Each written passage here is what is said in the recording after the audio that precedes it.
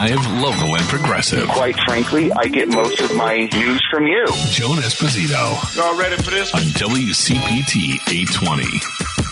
Hi, thanks for joining me this Monday, December 18th. I hope you're having a wonderful holiday season, finding some time to get together with family and friends and colleagues maybe. If not, if you haven't done it so far, you still have a couple weeks to get it done. I am going to be here all this week, but I am going to not be here next week. I am going to take off the week between the holidays, and I may not be back on January 2nd, at least for a few days. I'm having some outpatient surgery. So hopefully I will be back on the radio Friday of the new year. Is right now my tentative plan is to be back Friday the 5th. So, one other housekeeping note of importance. Today at 4 o'clock, we are going to be joined by David Hochberg. A lot of what we're going to do this week, not everything, but a lot of what we're going to do this week is talk to some of the people you've come to know and appreciate over the last few years and get their sense of, for whatever area of expertise they have, what were the important things that happened in 2023 and what they see coming in 2024, which is one of the things that we're going to be doing with two people today. We are going to be talking to Terry Cosgrove, who, until he retired, for years led Personal PAC, which was the organization that was responsible for the state of Illinois being prepared for the fall of Roe v. Wade like no other state was. You know, he made sure that old abortion laws that were on the books, abortion laws that had never been enforced because of Roe v. Wade, he made sure we went back and cleaned those off, got rid of them before Roe v. Wade ever fell. And people would be like, Terry, it doesn't matter. You know, we have this constitutional protection. It doesn't matter. We're never going to go back. Roe v. Wade will never be overturned. And he was not quite so optimistic. He felt that under the right circumstances, Roe v. Wade could potentially be overturned. And if that happened, we didn't want to find ourselves in the same place that Wisconsin found itself, where suddenly a law that isn't even about abortion, a law that was originally designed to keep people from beating up a woman so badly that they killed her baby, but was interpreted as an abortion law from the 1800s, went into effect. Terry Cosgrove is the reason why Illinois didn't have to wade through so much old legislation and why Illinois was able to protect a woman's right to have control over her own body. We're going to talk to Terry in the 3 o'clock hour about, abortion. I mean, as you well know, there are a lot of states. I'm looking at you, Texas. I'm looking at you, Florida, Alabama. You're no day at the beach. There are a lot of states that really seem to try to be rolling all this back. We will talk to Terry about what's going on and if he sees any light at the end of the tunnel for 2024. And in the 4 o'clock hour, we are going to welcome David Hochberg. You may have seen where the Fed had an opportunity to raise mortgage rates, but they did not. In fact, it looks like by the end of 2024, it's possible that almost an entire percentage point could be rolled back by the feds. We've already seen a slight decrease in the rates for home mortgages. They were 7 and over. And now we'll have to ask David this for sure, but I believe they're in the 6s. So what's going to happen, and what's the timetable for that? I want to ask him about that. Also, you may have seen reporting on this case where it was discovered that a naval credit union, you know, the kind of place that a lot of people, particularly vets, go when they're trying to get financing for a house, the statistics came to light that they were turning down potential African-American borrowers at a rate that was twice what they were doing if the person asking for the loan was white. We are going to talk to David about that and other things, but I want to let you know, as always, David made it clear that he is ready to take your calls and answer your questions. So use until 4 o'clock. David's here from 4 to 5. So until then, text me your questions. 773-763-9278. 773-763-9278.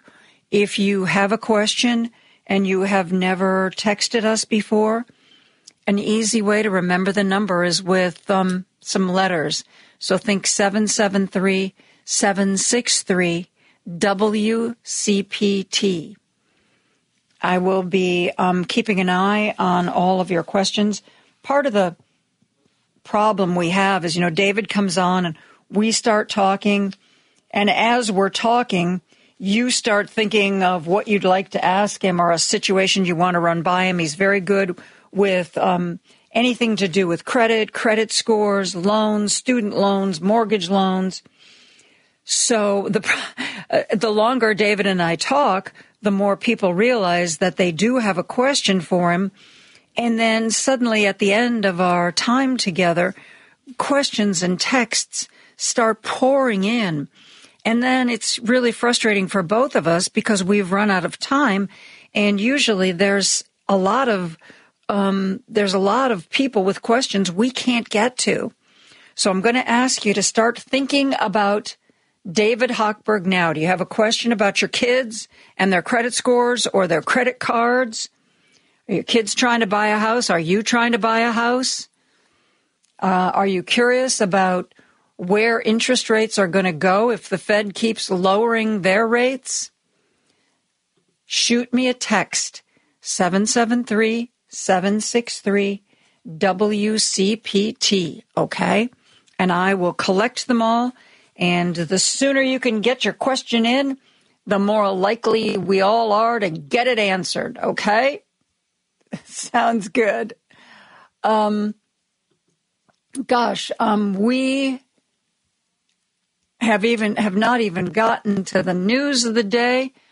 Why don't we take a break right now and come back with that in a minute? Joan Esposito, live, local, and progressive on WCPT 820. There is some speculation that the case against Ed Burke will go to the jury today. After let's hear what the Tribune, the Tribune reporters on this, Ray Meissner, Ray Long, and Megan Crepeau. By the way, later in the week, we're going to talk to Ray Long about this trial. It's been 5 weeks of testimony, 40 witnesses, 100 secret recordings, 2 COVID delays, and 16 hours of closing arguments. Whew. That's a lot of closing arguments.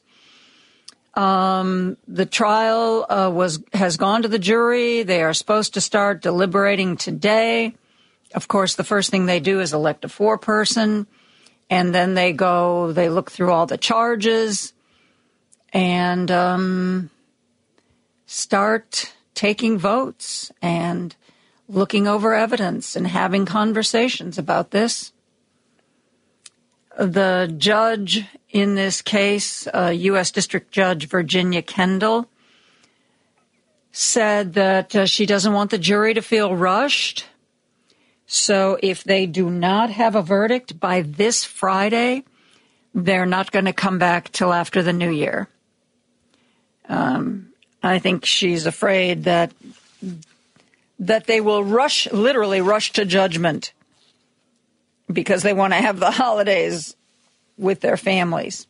So she has let them know that they don't have to worry about that they can deliberate as long as is necessary, and if the deliberations need to go into another week, it will happen literally next year.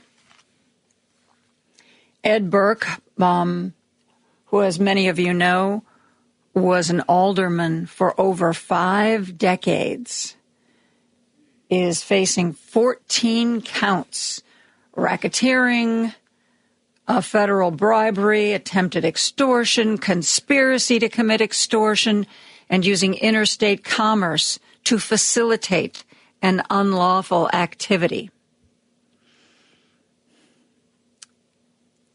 So we shall see. Ray Long has been in the courtroom since the trial started, and he is going to be joining us. We planned it for Thursday.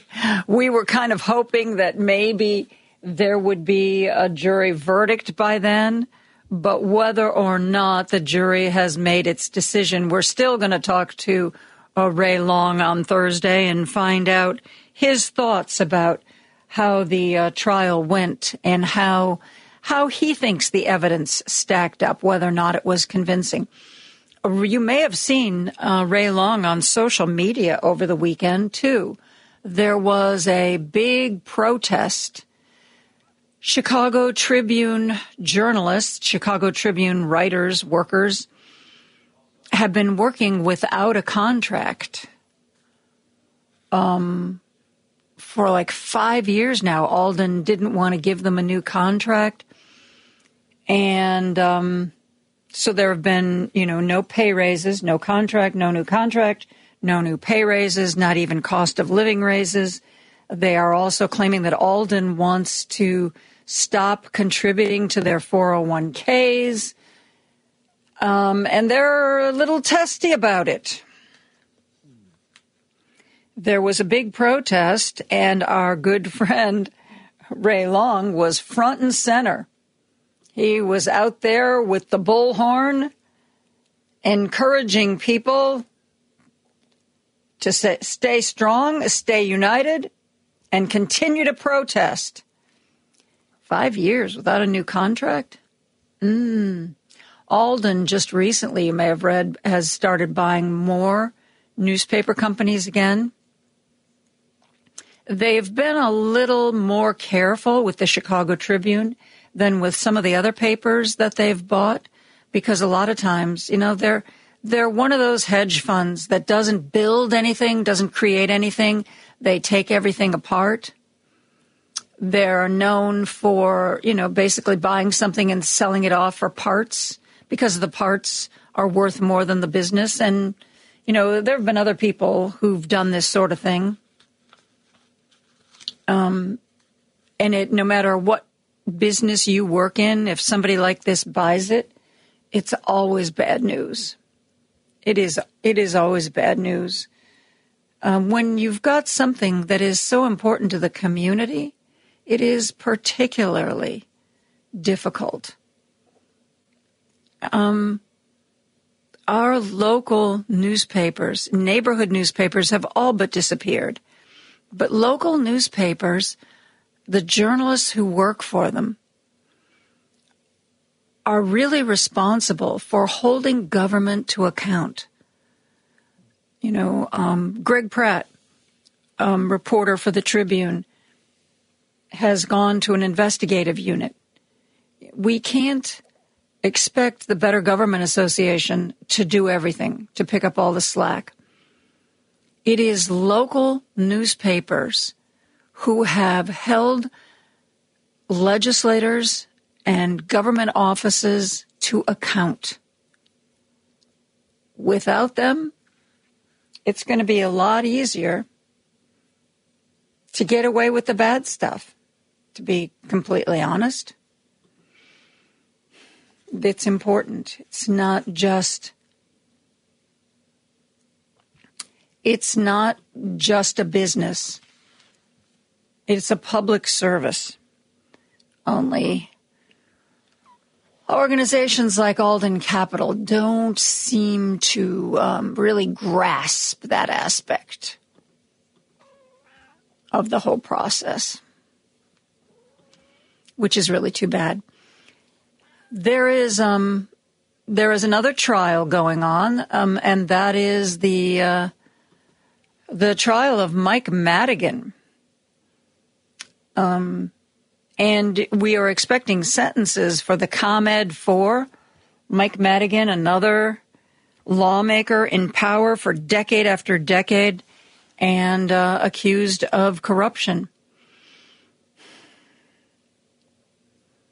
There is going to be probably a delay in Madigan's trial and the sentencing, because of the waiting for the Supreme Court to rule on a corruption case out of Northwest Indiana. And that case has implications for the laws that were used in these cases. So everything is probably going to be on hold for a while here. Do I have any good local news? Come on. There must be something. Well, okay. How about this? The adjunct faculty at Columbia College in downtown Chicago, and the vast majority of their faculty are adjuncts. I used to teach there.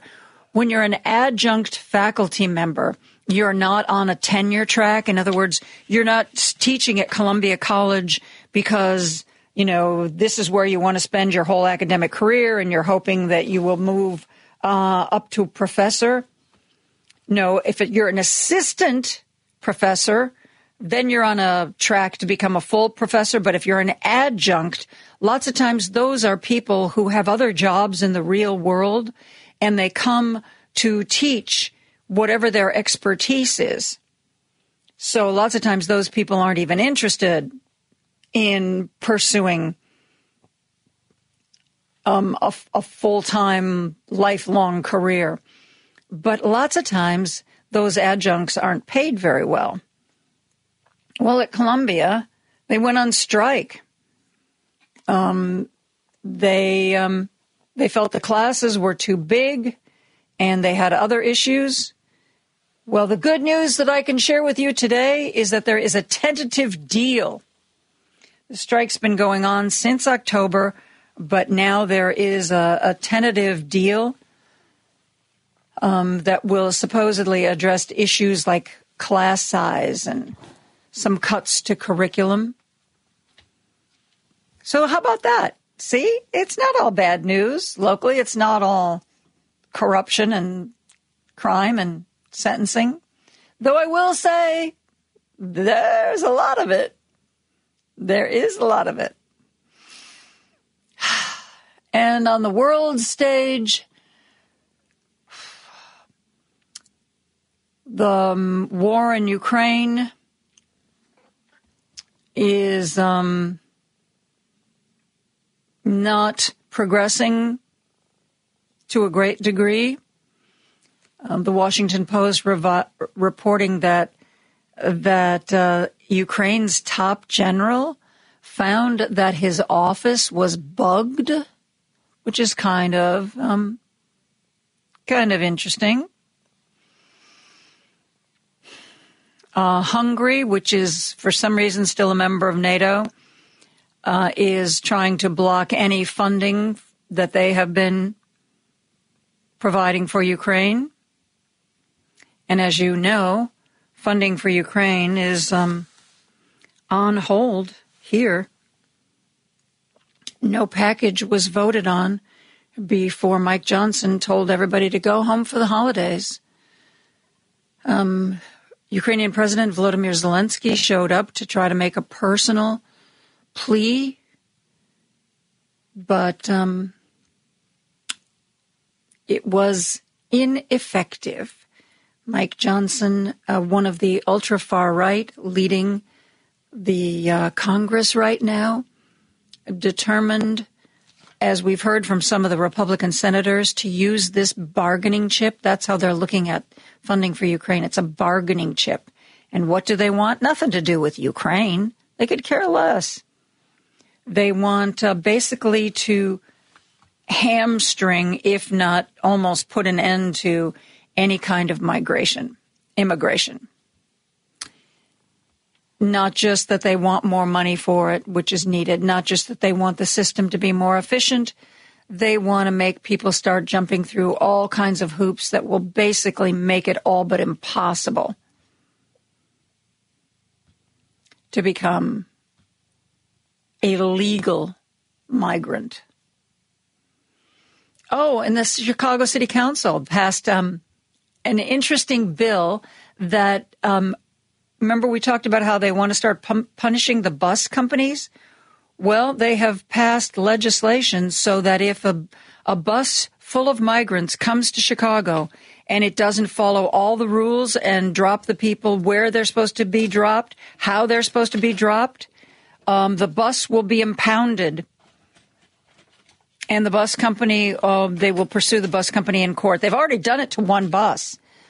Some of the bus companies are trying to get around it by, instead of bringing people into the city of Chicago, they're dropping them off at cities in northern Illinois. But now a lot of these towns in northern Illinois are passing these bus laws so that they can also, if they don't have the proper permit, if they're not dropping the migrants where they're supposed to be, when they're supposed to be, how they're supposed to be, they impound the bus and financially go after the bus company. That's one way to tackle the problem, I guess. We are going to take a break. We are going to be back with more right after this. Joan Esposito, live, local, and progressive on WCPT 820. Just this morning, I was reading on social media somebody reporting that President Biden is getting really, really frustrated.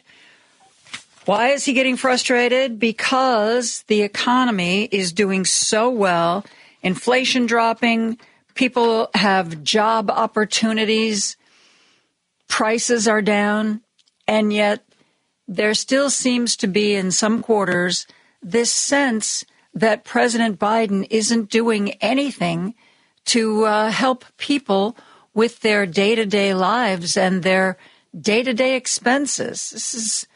It's a real disconnect. Claudia Sahm is the founder of Sahm Consulting. She's a former Federal Reserve and White House economist. She has been thinking a lot about this problem and joins us now to talk about it. Claudia, thank you for being here. Yeah, thank you for having me. So, first of all, do you agree with the premise that there seems to be a disconnect between what Joe Biden is doing for the economy and what people are saying, what their sense of what is happening with the economy? Absolutely. And my Twitter mentions, inbox, all that, I have evidence that people are angry about the disconnect. And I think it's an important one to explore. I'm an economist by training. I'm not political. I try to be very independent in my work. So it is something I've been very curious about because I need to understand, if I give policy advice, what's going on. Now, I spent a lot of time working on this, and I do think that there are arguments to be made that we're extra gloomy for a reason. I mean, we would be gloomy anyways. Inflation is high. Right? Mm-hmm. Prices have risen a lot. But it's like 1970s kind of gloomy. This is not the 70s. Unemployment's very low. So I think there's probably some economic pieces that we don't capture very well. And I'm also having worked on this for that while it certainly isn't the 2% figure that the Fed wants, inflation is coming down. Right. Inflation, I mean, thankfully, inflation has slowed, and it's slowed a lot in this past year. Now, prices are high. I mean, we had 2 years of inflation that was higher than we've been experiencing for several years. And so that adds up. So even though inflation is coming down, those prices are high. There are some prices like used cars, some other goods, gasoline. There's some that the prices have come down, right? Like their prices falling. In general, prices don't do that. And frankly, the only time that we have widespread decreases in prices, that was the Great Depression. We don't want to do that again. The way you get out of it is wages grow enough that they catch up and go past the higher prices. Then we're getting there. But I think it's going to take some time for people to look around and be like, oh, things are getting better. Somebody I was talking to in the last week or two framed it like this. If you, like, say, when things were at their worst, if you were paying $5 for a gallon of gas, and now gas is down to $3 a gallon, you look at that and you go, yay, gas prices coming down. But if you remember maybe 6 years ago when you were paying $2 a gallon, and that's what's fixed in your head, you look at $3 and you go, oh, my God, prices are still so high. How do we help people reframe the way they think about these things? I really don't know the answer to that question. And on some level, like, I'm not sure. I mean, the White House cares about the answer to that question. But when I go and look at surveys, and I wrote about this on my Substack, I had a piece of this, most Americans are financially better off than before the pandemic, right? And I went to surveys where we asked people, do you have a job? What's your income? How much wealth do you have? I mean, these are all different surveys. They look great. Not for everybody, but most Americans, top, 50% of them, you can see across many measures are better off. And frankly, often it's people that have been left behind for a long time. Like the biggest wage gains came to the lowest paid, like, service sector jobs. So that's what I care about. I want people to be able to go out of the grocery and have the food they need. I get it. They're going to be mad that the price tag is higher, but people are getting it. So that's for me. I'm not sure. If it were the other way around, I would be very concerned. Like if people were happy, but they weren't eating, right? So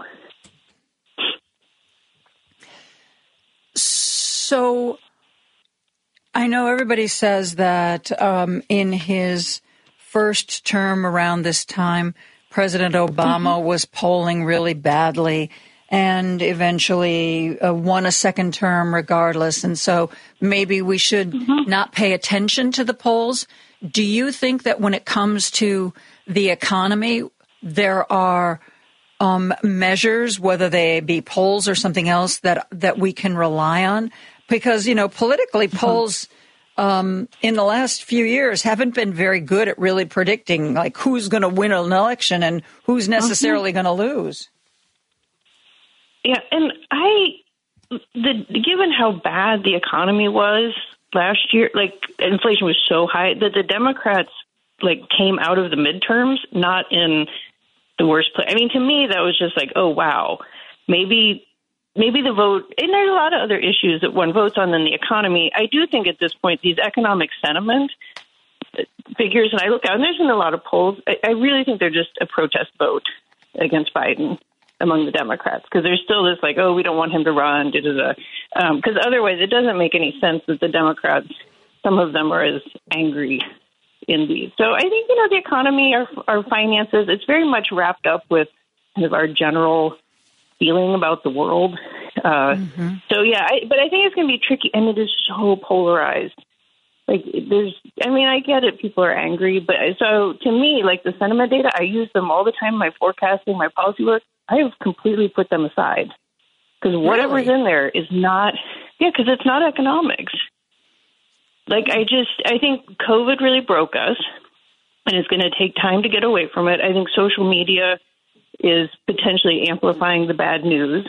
I mean, I'd done some research on this for my Bloomberg opinion pieces, and I was talking actually to someone at the White House about this, and I told him, I said, you can't, like, more good news is not going to be enough. You have to get less bad news. And they're like, well, how do we do that? I'm like, well, maybe go make up with the progressives.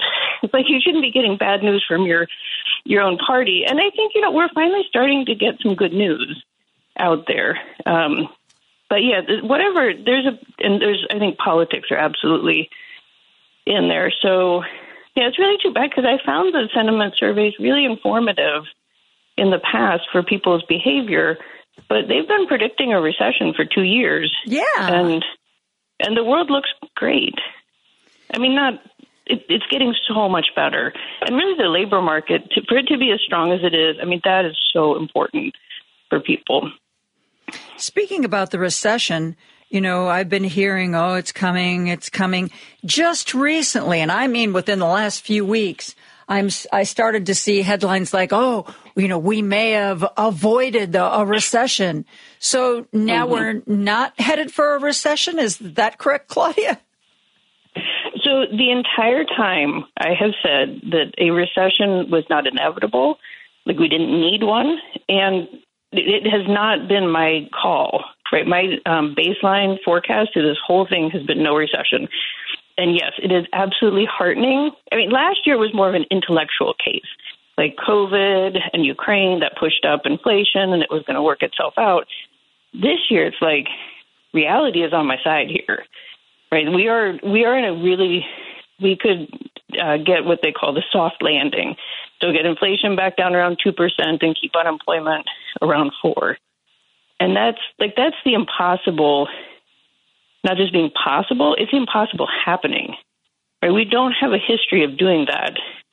So we're not there yet. I don't, want to get too cavalier about it. Would you say that's an aspirational goal? That's something we should just continue to work toward, whether or not, we ever actually get there? You know how most people want to lose 20 pounds? It's aspirational and you work toward it. Doesn't mean you're necessarily going to get there. The Fed is going to get us to 2% inflation.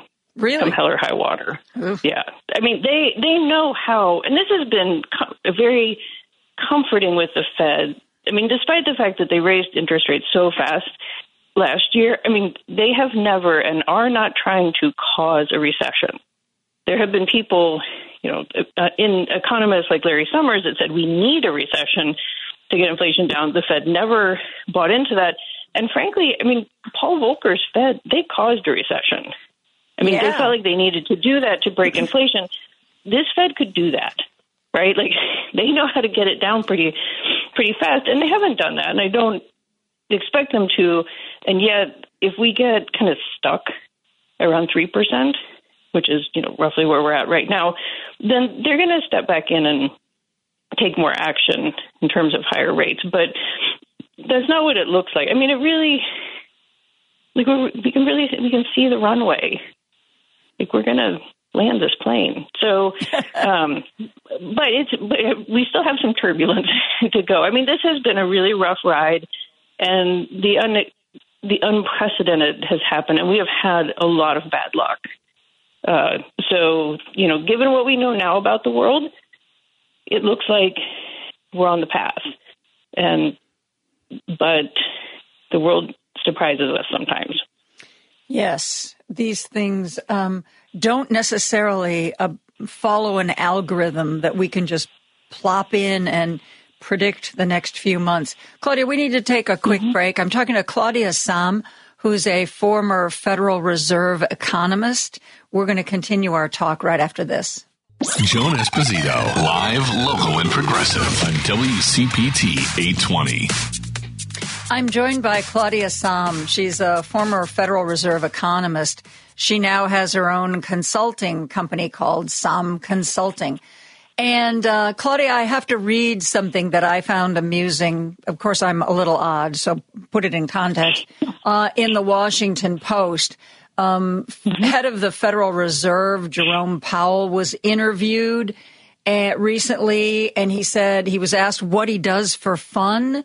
And he says, for me, a big, big party, I mean, this is really as fun as it gets, is a really good inflation report. I saw that. That's an excellent article, by the way. Janet Yellen also appears later. So, yep. No, she's good. He was, I worked, when I was at the Fed, I started in 2007, I left in 2019. So I worked for Ben Bernanke, Janet Yellen, and then Jay Powell. And I also, he had been a governor there before, and I have the utmost respect for him. And this is an incredibly hard job, and yet he has navigated this, and then especially in 2020, with so much humanity. When he would talk, it's been tough when the inflation and all that, the kind of talking with people. But I just find him very, even when I disagree with the direction they're going, I'm just really impressed. And last week's press conference, last Wednesday, that was a good one. It was the happiest I had seen him since inflation took off, or actually since COVID began. He's not known as a smiley kind of giddy guy. He has a good sense of humor. And the other thing that I found so fun about him is right when he started as a governor, I went to a small meeting with him. He wanted to learn about income inequality. He's not an economist. He's extremely curious, right? And, brought another economist in to talk about the research. And when I was leaving, he's like, wow, this is a big day for you. And I was like, yeah, I'm in your office, the governor. And he's like, Noah Smith retweeted you on Twitter. And I'm like, oh, wow. I almost fell over. Noah's a friend, but Jay is a Twitter fan. Which, I love Twitter. Probably, I don't right now because it's kind of a mess. But yeah, it's a testament to his intellectual curiosity, right? To want to go out and learn more and more. But no, he can be good natured. The Fed chair has to be pretty straight laced and sober out in public. You want people. Yeah. He needs to look like he's serious. But yeah, no, he's a person too. It's just kind of fun. So you think it's good to have him as head of the Federal Reserve, and that he seems to have been a steady hand so far, and you think that's indicative of who he is and who we can continue to expect him to be? Yes. I wrote a New York Times opinion piece about him, I guess it was in 2021, so early, March, so before the inflation took off. And I think really highly of him. I think that he has helped the Fed. He continued what Janet Yellen started, but really think about workers, the full employment piece of their dual mandate. So to me, that was something the Fed had done wrong for a long time. To have full employment and stable prices. So, but the one thing that was in the article, I got a lot of flack from my peers, is I said, we are so lucky that he is not a trained economist. And that didn't go over well. But that? Yeah, and I believe it too. And it has been so true, especially in this last couple of years. Jay Powell came out of financial markets, right? His peers are the ones or his former peers are the ones that are figuring out, how do we interpret the Fed? How do we change the interest rates? Because again, for people and businesses, it's the market interest rates that matter. It's not like the federal funds rate. Nobody but banks gets to borrow at the federal funds rate. So his ability to talk to markets, I think, has done an immense amount of good, because this was an absolute wild ride. And his judgment in terms of financial markets, I think, has been impeccable. And, they need macroeconomists with technical backgrounds, but economists, we are not trained to be able to talk to people. And frankly, I think the selection is off. I like to talk to people, but many of my peers and some people on the FOMC have really struggled with this, because it's just hard. And markets they're people, right? They're not technically trained macroeconomists either. I understand what you're saying. It's almost like for those people who have all the degrees and all the training, they're operating in a sort of a different plane, maybe not quite attached to reality the way the rest of us live our lives. It's a very intellectual kind of pursuit. I really didn't know some of the things that you're telling me about Jerome Powell. And I have to say that after hearing you, I have a better opinion of him. Not that I had a particularly bad opinion of him, but I think that more so than ever, he does seem to be, based on what you're saying, the right man in the right place at the right time. Is that your feeling? That's my feeling. And and honestly, if we land this plane softly, he's not the one in the cockpit. Right? This entire cycle from COVID, the ups and downs, this has had very little to do with the Fed. And yet they have stepped in at important times. Like in 2020, when financial markets were totally seizing up. I mean, the Fed opened every possible lending facility. And when the Silicon Valley Bank failed this year, they stepped in. And that was a scary moment, because if that had spread, we would be in a recession right now. But it didn't. So I think there are times with markets, and they've held markets' hand pretty well. There have been no big surprises that the Fed created. And in typical, when the Fed tries to do this kind of thing, like bring inflation down, there's this saying that the Fed keeps going until something breaks, right? And they put a lot of pressure on with the interest rates last year. The Silicon Valley Bank, they did break, but it got contained. So I just think, they're not in charge of the economy. That's sometimes the Fed is seen like it's up there pulling the strings, and yet they are. He is sitting in first class. He might not be in the cockpit, but he's definitely a part of what's happening.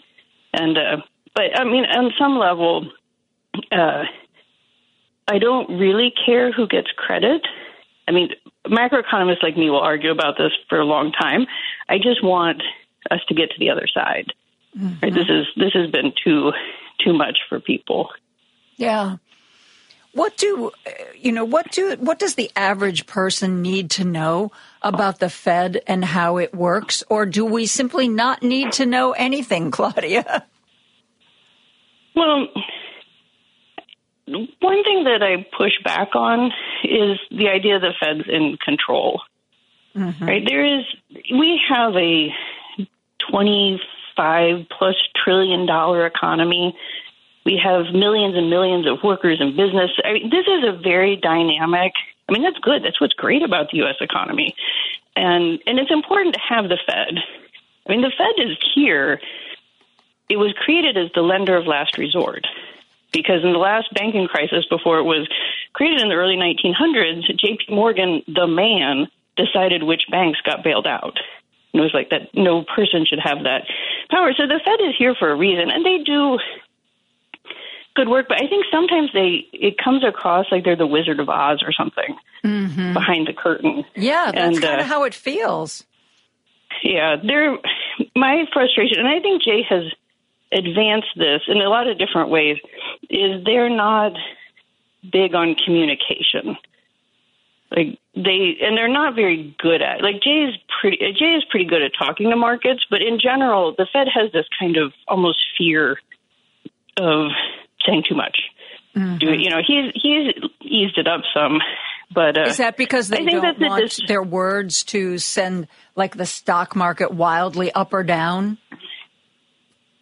Yeah, I was fascinated with the Fed's culture. I still am. I love Fed stuff, but I've never quite cracked that nut.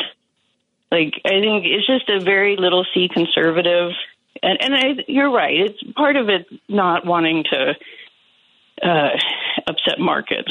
I would be a horrible Fed chair, because I just say what I think. That would be very disruptive. So, but that has opened up over time. A really good example of this, and Jay pushed this ahead, is after every FOMC meeting, they have a press conference. And he has a prepared statement, and then he takes questions. When Janet Yellen was there, she started under Bernanke, they do them every other meeting.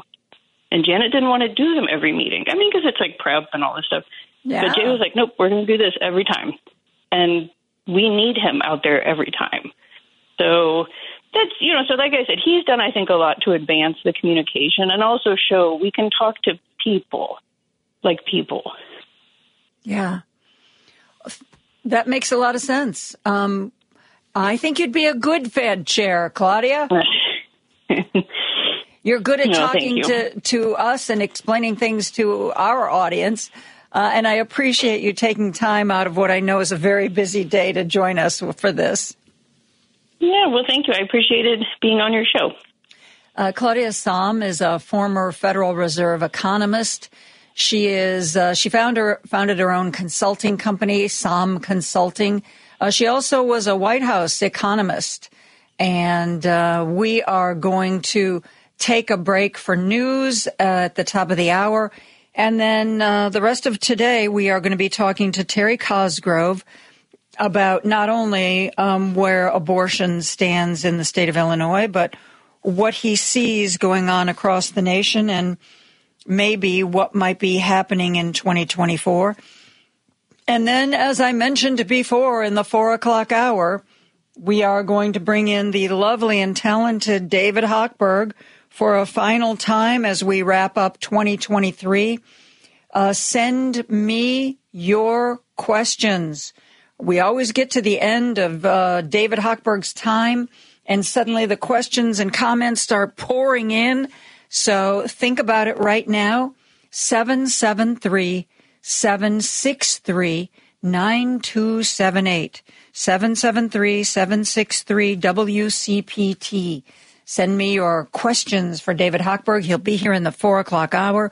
We're going to take a break for news. We'll be back after this. Joan Esposito, live, local, and progressive. Quite frankly, I get most of my news from you. Joan Esposito. Y'all ready for this? On WCPT 820. For many, many years, Terry Cosgrove steered personal PAC here in Illinois.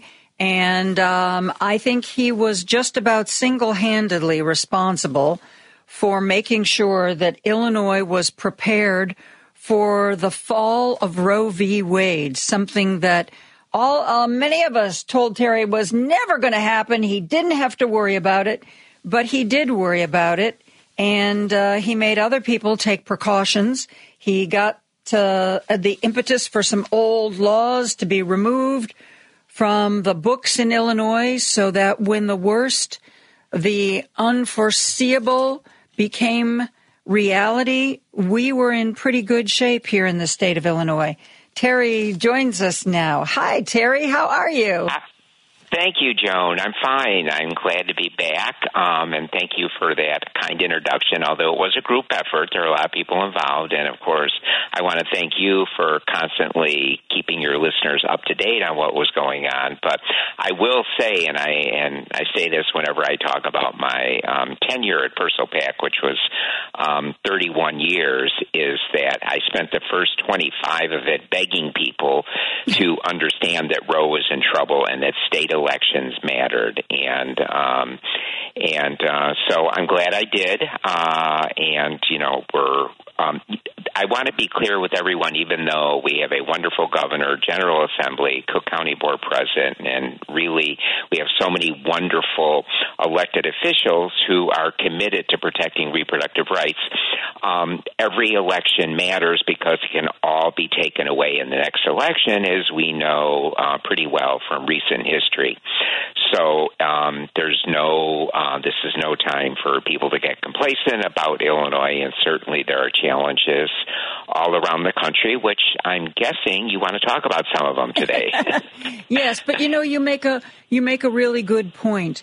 There is no point in time where we can say to ourselves, oh, well, voted. That was a really great election. Got the people I wanted in office. Now I can go fishing for the next 30 years and stop paying attention. We have learned the hard way. That's not how democracy works. Right. It's and unfortunately, it's the next election, it's the one after that. Yeah, and that unfortunately happened when Obama got elected. People thought that, we had changed history forever and it was a new day, and which it was briefly. in the scope of time. And the other side of that is the right wing never gives up.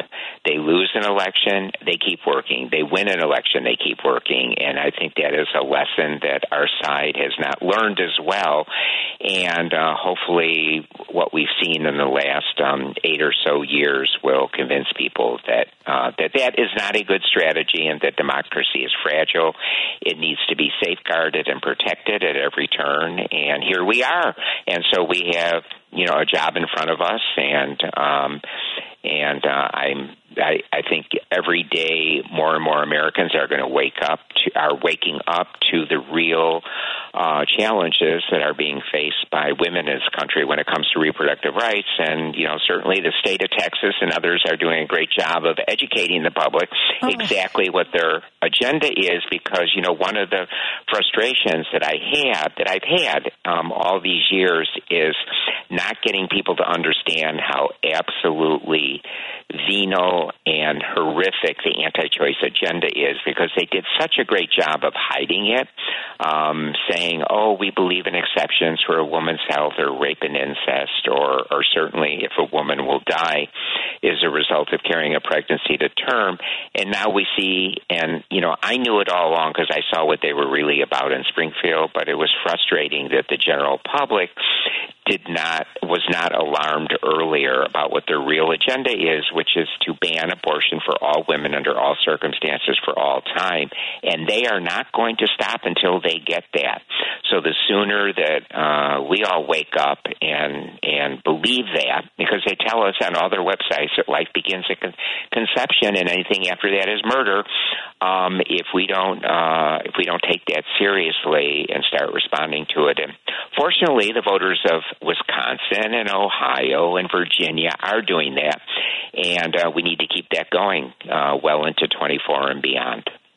And you pointed out how venal they can be in Texas, where we just saw the horrific situation from Ms. Cox, who's, for those of you who don't know what we're talking about, this is a woman who very much wanted her pregnancy, was told that her fetus had just a horrific problem, that if indeed the baby went to term, the baby would die quickly and painfully. There was just simply nothing good about this situation. And also, if she continued to carry the baby, there was an excellent chance that this pregnancy would make her unable to have any children in the future. So if there was ever a situation that you would think would fall under the certain exceptions, we're doing this, but there are certain exceptions, the idea that this was a woman who wanted to spare herself the emotional distress, spare her fetus the torture that it was facing, and also preserve her ability to have more kids in the future. And yet she went before a judge in Texas that said, you seem to be the perfect exception. I'm saying you have a right to terminate this pregnancy. And that should have been the end of it. That should have been the end of it. But Ken Paxton, the corrupt, evil Attorney General of Texas, I think, Terry, there was more going on than wanting women to never, ever have any right to terminate a pregnancy. I think Ken Paxton was doing this as a little bit of an FU to Democrats and liberals, because, he was almost by his own party, he was thrown out of office, and he has been under investigation for all kinds of crimes. Some of the lawyers who worked for him quit because they said he was taking bribes. I mean, I think he did this I don't think he cared a whit about Ms. Cox. I think he was doing it because he could. Right, and I think part of it, what you're getting to, Joan, here, I think more of it was a payback because it was the anti-abortion extremists in Texas who threatened his Republican colleagues if they voted to impeach him. So this was certainly a payback to them for making sure that he didn't get impeached. I think that was really at the heart of it, which goes to politics matters, elections matter. The fact that the right-wingers in Texas were so powerful to intimidate right-wing Republican colleagues to back off on him just shows how aggressive they can be, and we need to take a lesson from them here in Illinois and the rest of the country. Is that we're not going to beat them unless we start getting just as aggressive at the state level, and making sure that people who want to put the health and lives of women at risk are defeated at the ballot box and are replaced with people who believe in reproductive rights and reproductive justice. I'm talking to Terry Cosgrove. We are going to be continuing our discussion about the state of abortion here in the United States and maybe what he sees for 2024 when we come back after this. Joan Esposito, live, local, and progressive on WCPT 820. I'm joined by Terry Cosgrove, who for many years led Personal PAC here in Illinois and was a big part of the reason why Illinois modernized the laws on the books relating to abortion. You mentioned Ohio, Terry. Ohio is a state that went for Donald Trump and yet has also twice made it quite clear to its Republicans in the state legislature that a woman's right to have control over her own body should be a part of the laws that all apply to all Ohioans.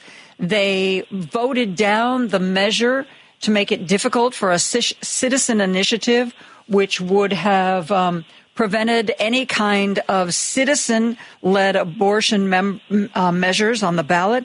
And then they voted for amending the state constitution to guarantee a woman's right to choose. And this is arguably not so much a purple state as a purpley red state, or some would say a very red state. Why do you think that the Republican Party, which, has made this one of their issues for so long, why can the Republican Party not look at this and pivot? In fact, in Ohio, every time something happens, the Republican legislators are like, well, we've got a way around that. We don't have to, it doesn't mean that the laws on the books are going to go away. It doesn't mean this, it doesn't mean that. Okay. Or you could say, you know what? This is not a winning issue for us. Either we stop talking about it or maybe we moderate our stance. Why is that not happening, Terry? Well, there's two reasons for it. The first one is they don't believe in democracy. So let's just start right there. I mean, if they did, they wouldn't have tried to raise the threshold from 50% to 60%, in August, which they failed miserably at, which was a total assault on democracy that had been in the Ohio Constitution for over 100 years.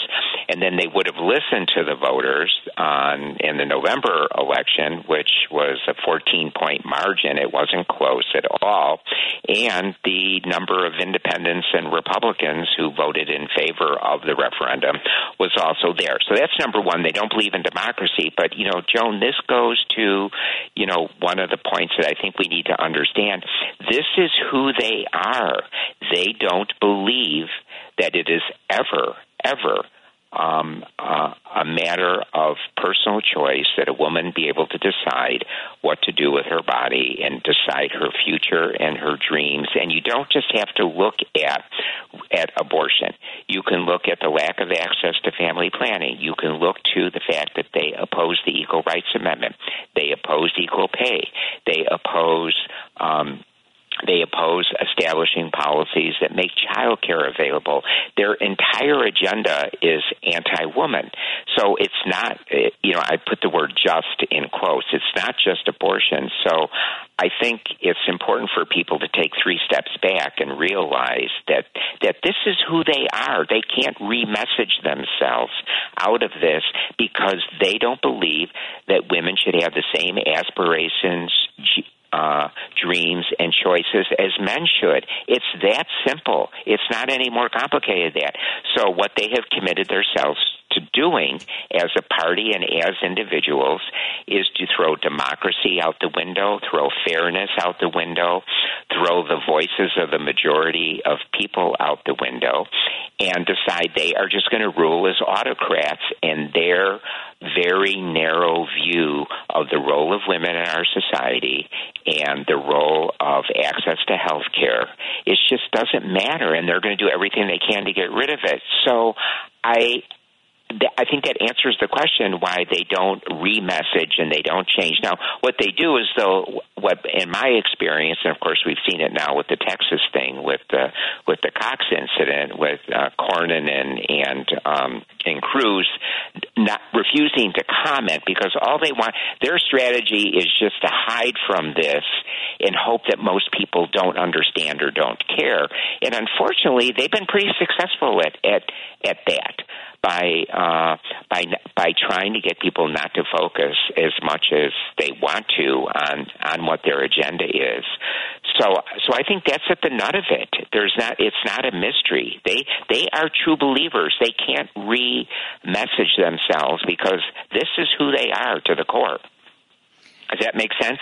It does make sense, Terry, but I don't understand it, and I can't wrap my head around it. I mean, I understand that as far as abortion goes, some people just want their particular religious beliefs about abortion to be the law of the land, which is, separation of church and state and pretty unfair. But I agree with what you're saying. We've heard Republicans say that maybe it's time to repeal no-fault divorce. And this is, but I can't, I don't understand because, if it were, no offense to you, a bunch of just old white men doing this, then I would say, well, it's the last gasp of the patriarchy.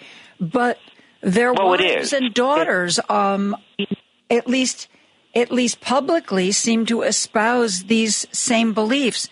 And I don't understand why people want to turn back the clock. Well, first of all, it is mostly old white men, so let's just establish that. But there are a few women, and there are a few people of color who also are on their side, like Tim Scott of South Carolina. And, we can add there's the Amy Coney Barrett, who actually called birth control disgusting. She wrote an article anti-birth control. So it's not so much the old white men are leading the charge, but they in their army are certainly people of the female persuasion. But I think the core of it, though, is their fundamental belief about the role of women in society. I think and it doesn't really matter if it's women or men that are taking that point of view. And even more alarming is, in pursuit of that, they're willing to throw our democracy out the window and not listen. Back to your original question, not listen to the will of the voters. And they made it as soon as the Ohio referendum passed in November. The Republican Assembly was trying to figure out ways they could do another referendum and pass bills in the legislature and get a legal opinion to not enforce the constitutional thing. So they're not giving up. I mean, that kind of goes back to way at the beginning of the conversation. They are not going to give up. They're not going to accept defeat. They're not going, and it's the same. I mean, I don't want to get off too much off the subject, but I will for a second here. I'm working with an organization called Project 50, which is to export the personal PAC model to other states. And the reason why that's important is because for so many Democrats, and listen, I believe first and foremost you win elections, and then that's when you get your policy made. I believe winners make policy, losers make noise. So nothing against people that are working hard to win elections, but I did that for years. But the problem is the right-wingers stay behind and control and stay on the ground and put their stakes down and run and basically run the place. So, for example, in Kansas, they beat back a referendum to amend the Kansas Constitution that said abortion should be illegal. The Kansas State Assembly has done nothing but pass anti-abortion bills. In Ohio, for example, they are going to have in their state constitution, now whether the Republicans will undo it is another story, but they have that the right to an abortion as well as fertility treatments and other things are part of the law in the land. But Ohio has every single abortion restriction imaginable. Waiting periods, misinformed consent, parental notice, no Medicaid funding.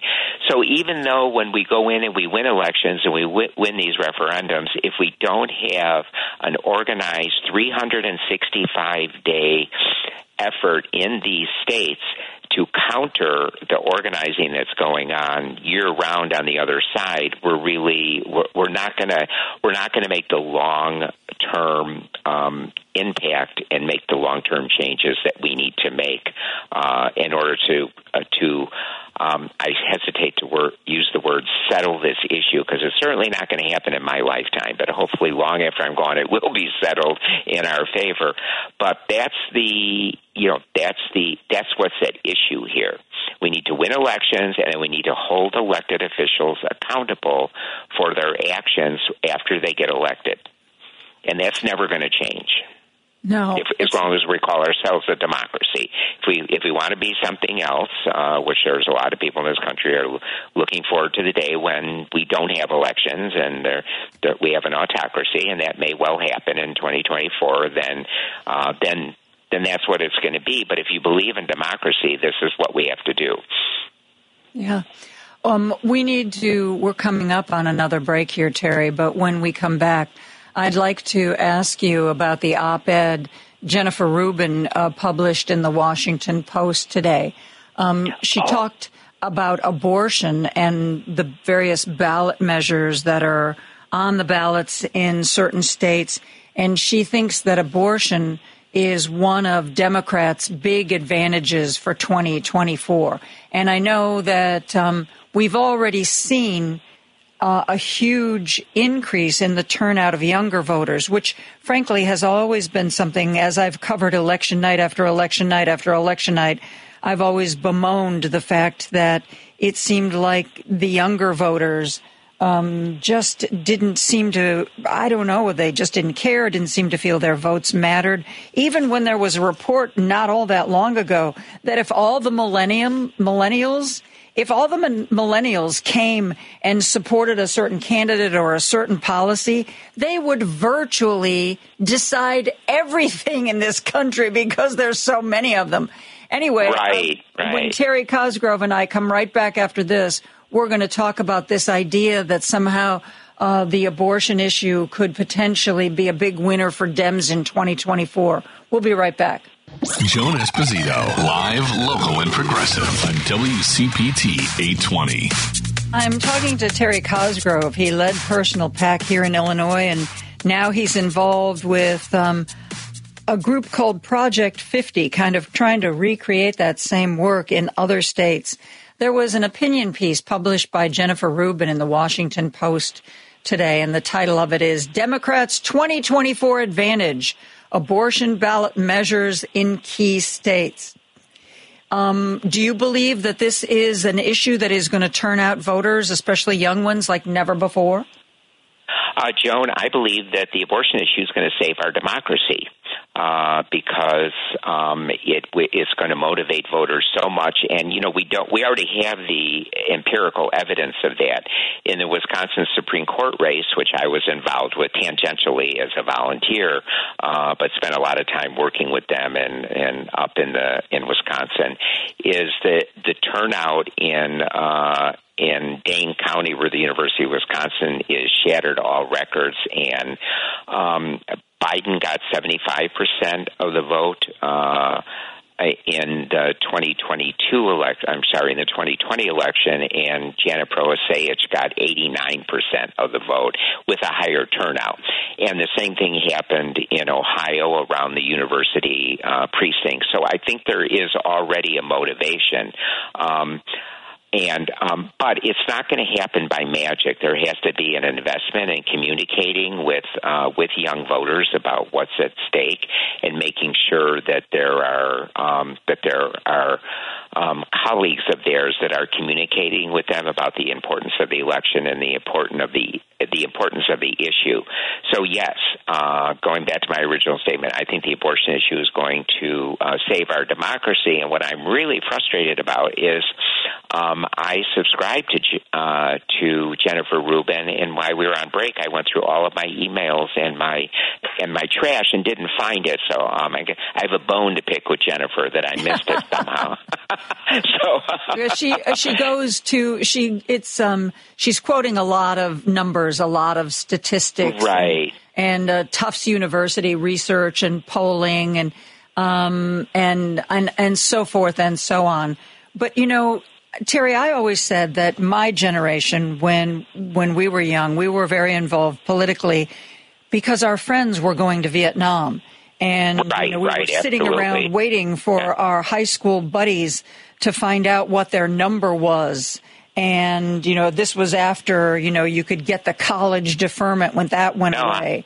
And I was in the first lottery, and my number was 32, and I still remember driving in the car with my dad when it was announced over the radio. So I'm fully aware of Did you get called that up? dynamic. 32 is pretty low. No, I did. Anything under 150 was like you got called up, but there was a very strange circumstance under which I wasn't. But it's not worth going on into with the call. But no, I was in the first lottery. Yeah. So, but that was, we were motivated because it affected us, our lives, our friends, and so we, got involved and protested, but then for so many young people after us, there didn't seem to be anything that affected them directly. And I can't tell you how many young people I would hear say, "Oh, my vote doesn't matter. Right. I don't really care about politics. It doesn't really make any difference to my life one way or the other." And then the Supreme Court knocked down Roe v. Wade and took away a right that they had lived their whole lives with. And I think this was their Vietnam. Yeah, it was definitely a gut punch. And also, I mean, it's not just. Again, I put the word "just" in quotes. I mean, we're talking. Abortion is part of a constellation of issues that I think young people should and could be concerned about. I mean, we now know that the number one cause of death for young people is gun violence. We certainly don't have to look very far for the evidence about the coming global climate disaster that is unfolding in front of our eyes every single day, not to mention the threat to democracy. So I think there's a constellation of issues that young people need to be very, very concerned about over the next year, 2 years, and also to understand that Clarence Thomas and the right-wingers on the court want to revisit the Griswold case on birth control, revisit the case on marriage equality, and revisit a lot of other things that people take for granted, like our civil rights.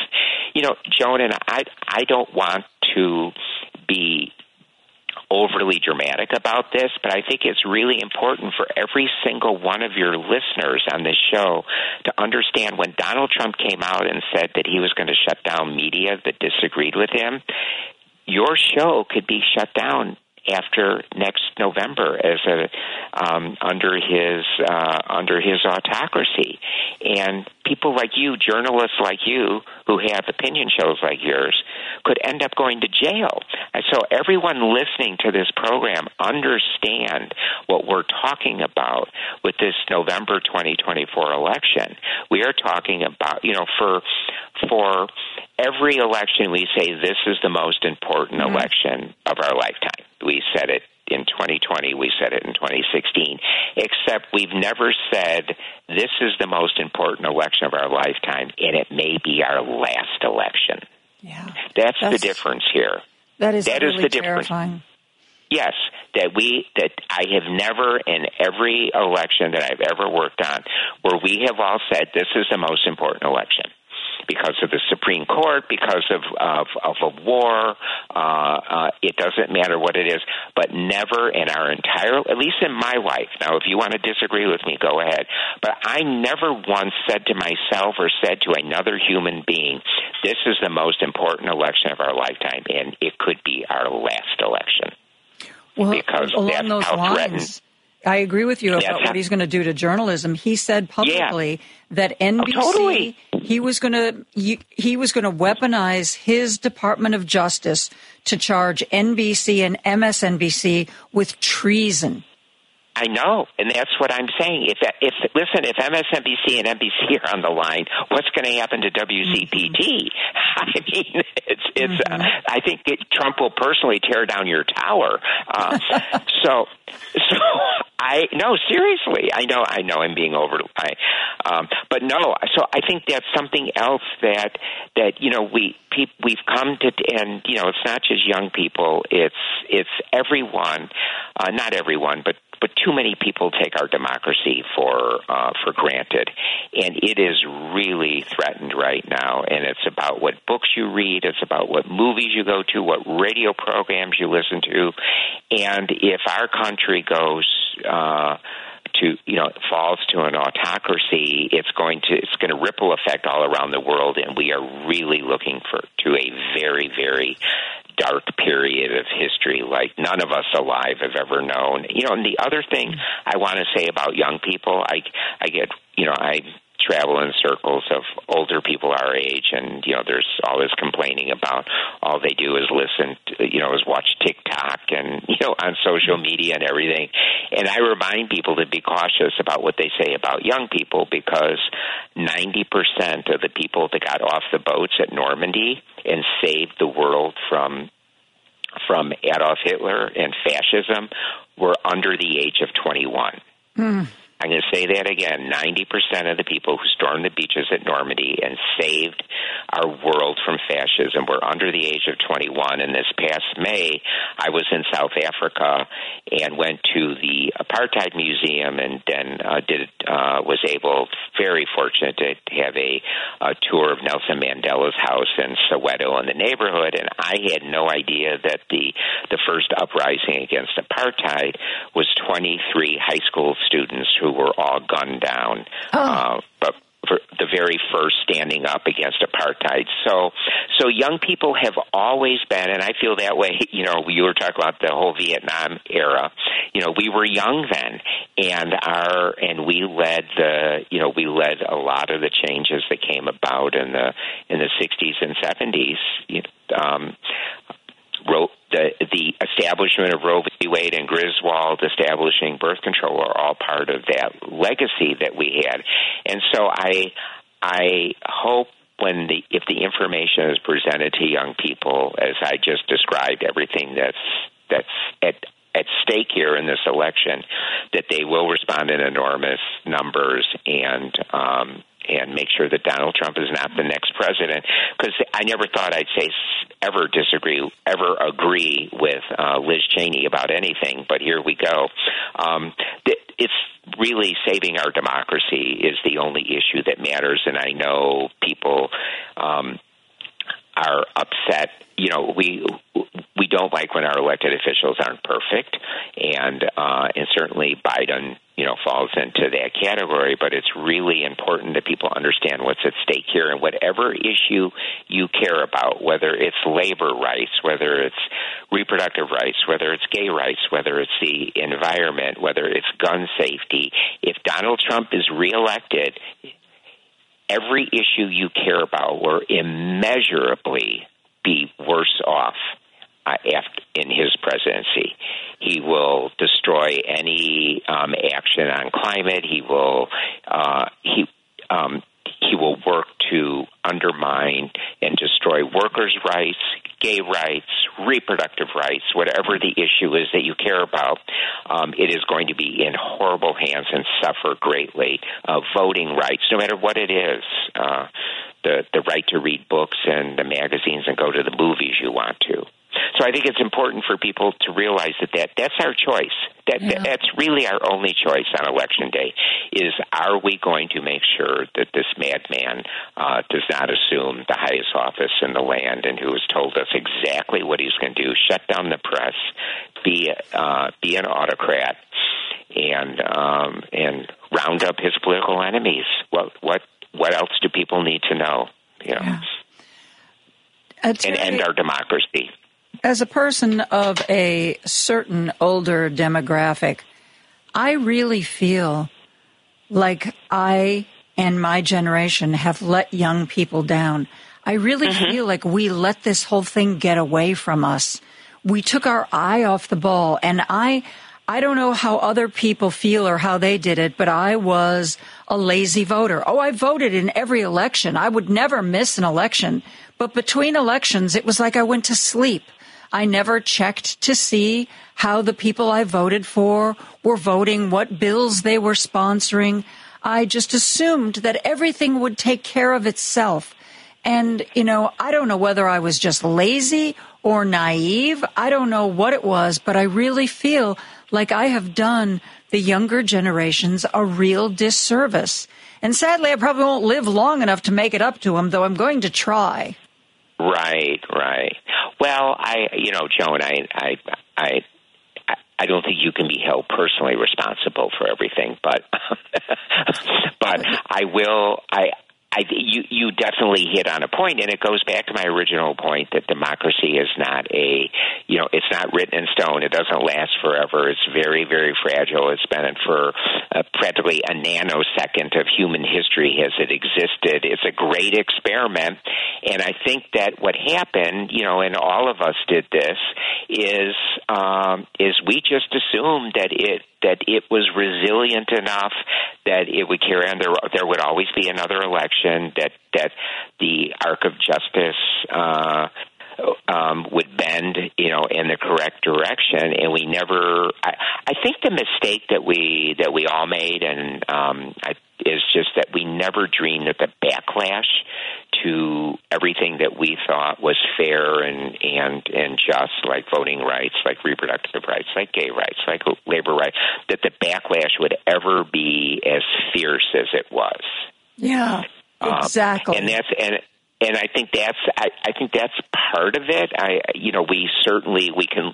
We can look back and say we should have done X, Y, and Z, but I think that was part of it, that we felt like we worked really hard. Now, I was in a position where it was my life's work and I was getting paid to do it, so I can't really turn to other people and say, where were you?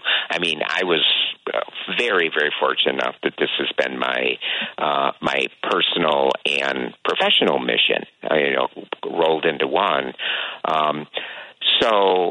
But I think that was part of it. I just think I think it was complacency, that we just thought, we were going to roll on, we were going to solve all the. I mean, when you look at the legacy of the Voting Rights Act, of the EPA, of Roe v. Wade, of marriage equality, there was every reason to believe that we were starting to take seriously, the challenges that climate disasters were posing.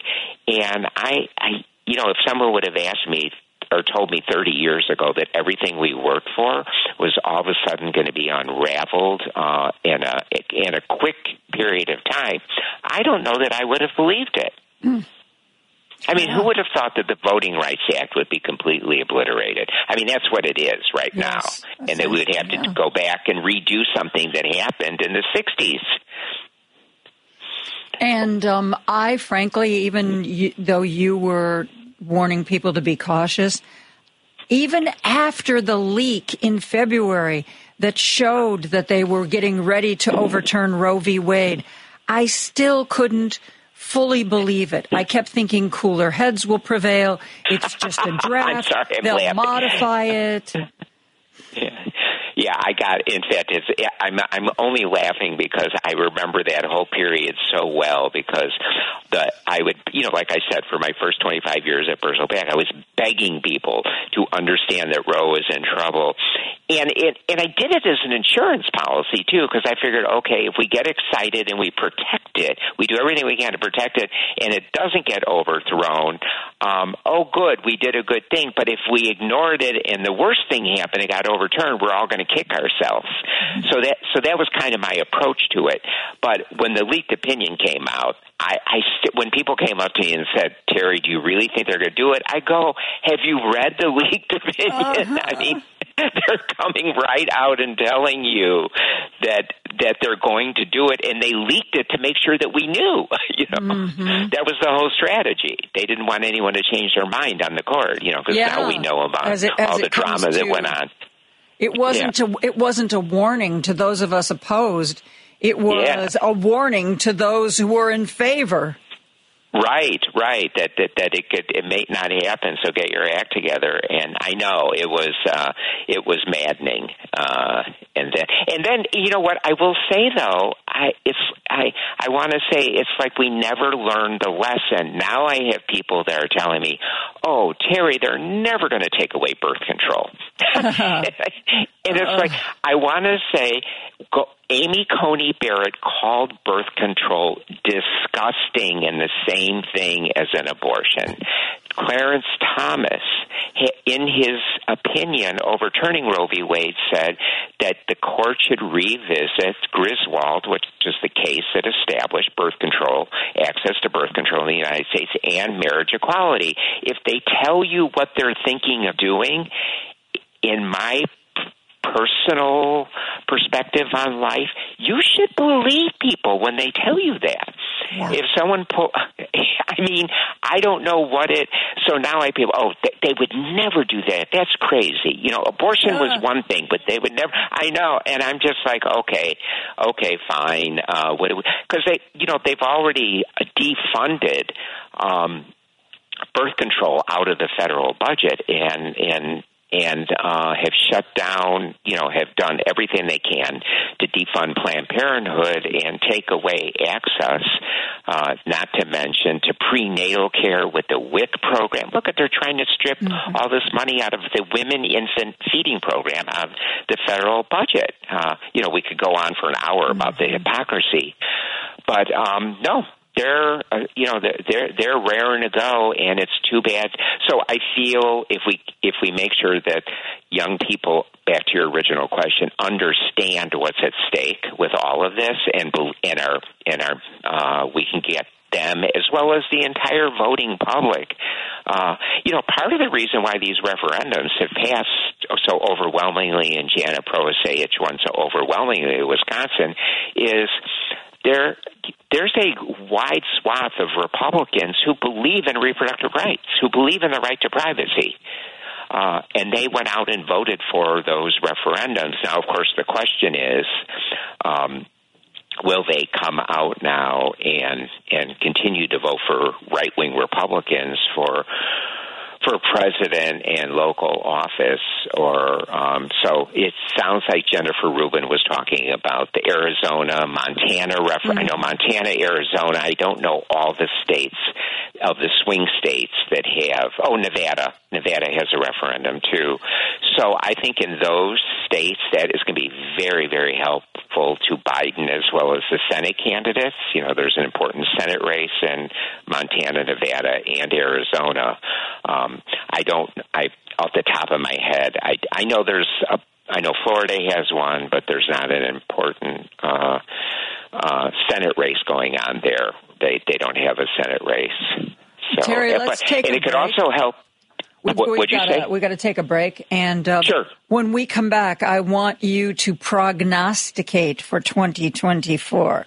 Terry Cosgrove and I will be right back after this. Joan Esposito, live, local, and progressive on WCPT 820. And I'm joined by Terry Cosgrove, who is now with a group called Project 50, bringing sort of the same kinds of efforts that he led in Personal PAC to the rest of the country. I said to him before the break that I was going to ask him to look ahead to 2024 and tell us, when it comes to a woman's right to choose and other issues and rights that are up for grabs, what do you see, Terry? Make your predictions. My crystal ball is very foggy right now, and I'm waving my hands over it, and it's not helping. But what I will tell you, Joan, is I'm forgetting the person's name who wrote an article about this. But whenever we read every poll, we see margin of error, which is 3-4 points either way. And so this election is going to come down to very few votes, like the last few presidential elections is. So it's not the margin of error that's going to decide this election. It's the margin of effort. And what that means, that is the effort that all of us put in over the next 10 months to make sure that we win in 2024. And what does that mean? That means all of us figuring out what we can do. And what I'm telling people is get up every single day and decide the one thing that you can do to help make sure that we win this election in 2024. And because I don't want people to feel disheartened by the discussion we've had today. The future is still in our hands. We still have a democracy. It may be fragile, but we still have it. So we have a responsibility to think every single day when we get up, what's the one thing I can do for 10 minutes or 1 hour or whatever, depending on your day, to help advance the goals of this upcoming election? Is that contacting 3 people that you might know in Arizona to make sure they're registered to vote? Does that mean making a contribution? Does that mean when the weather gets nicer in the spring and the fall, going door to door for a candidate for state rep or state senate? And I probably get shot by a bunch of my Illinois political friends, going to Kenosha, which is only an hour ride. That's what I did during the Supreme Court race, and go door to door in Kenosha. It's a very important area of Wisconsin to make sure that Wisconsin turns. So I think that's what we need to focus on, is the margin of effort. What can each of us do supporting an organization, helping people register to vote, communicating with everyone you know about the election, about what's at stake, sending a link to Joan Esposito's show to everyone on your email list, maybe.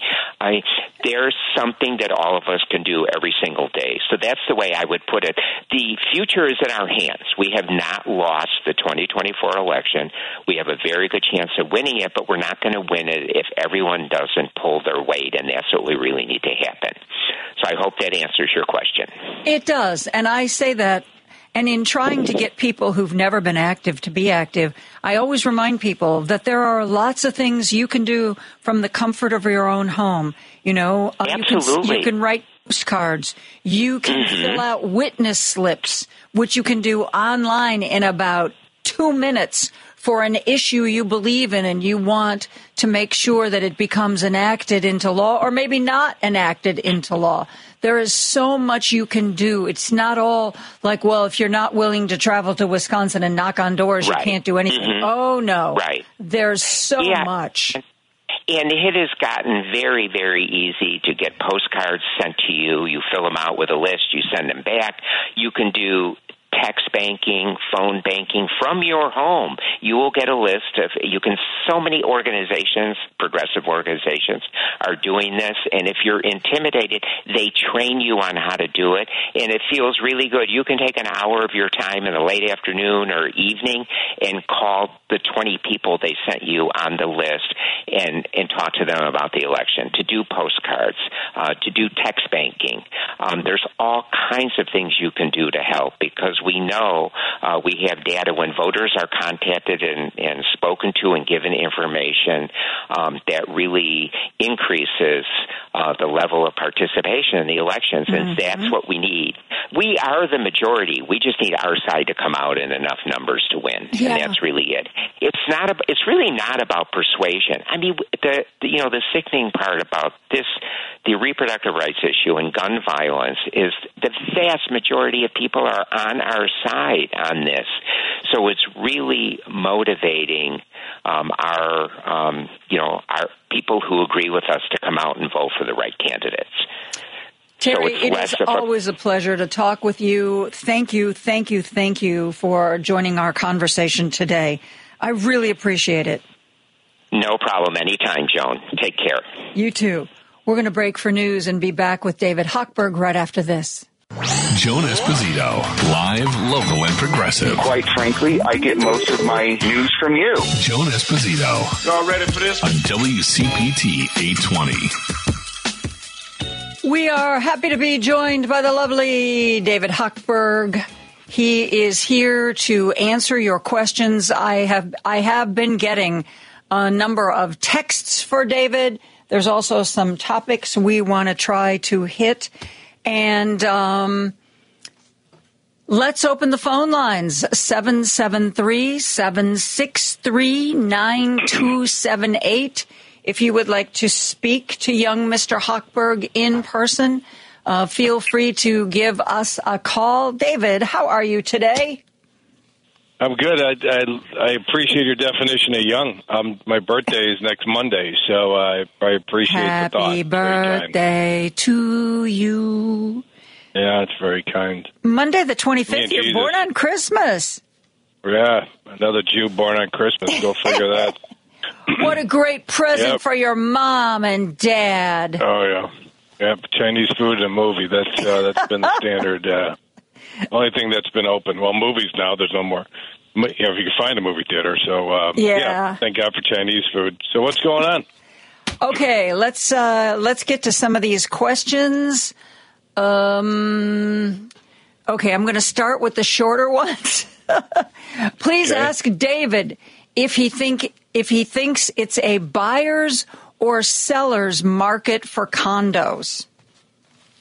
Wow, that's a great question. It depends what location you're talking about. I could tell you in the city right now, there's still a weakness in the Chicago condo market, especially the high-end market that starts with that has two commas in it, right? That's at least $1 million, depending reorganization of the Chicago transfer tax by the mayor of Chicago, which is coming up for referendum in, I believe, March, which I am completely against. I think it's a ridiculous notion of completely transforming the Chicago transfer tax.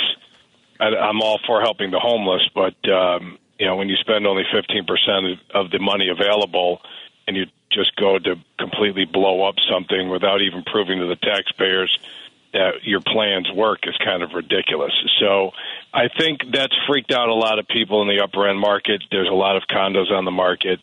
So in the city, we still see a weakness in the Chicago condo market. Out in the burbs, the condo markets, we still have a lack of inventory. So it's still a fluid market out in the suburbs. So it depends where you're at on the condo market. Yeah. A lot of listeners are downsizing what we're seeing. I just talked to a listener Friday. She wants to sell her $600,000 home to her son. Her and her husband already purchased a $400,000 condo in a nice community in a downtown suburb, which is close to transportation to get downtown and close to all the restaurants they want to be close to. It's a maintenance-free community, and they want to sell their home to their son. Yeah, so it's a fluid market out in the suburbs. It's a little stagnant market in the city.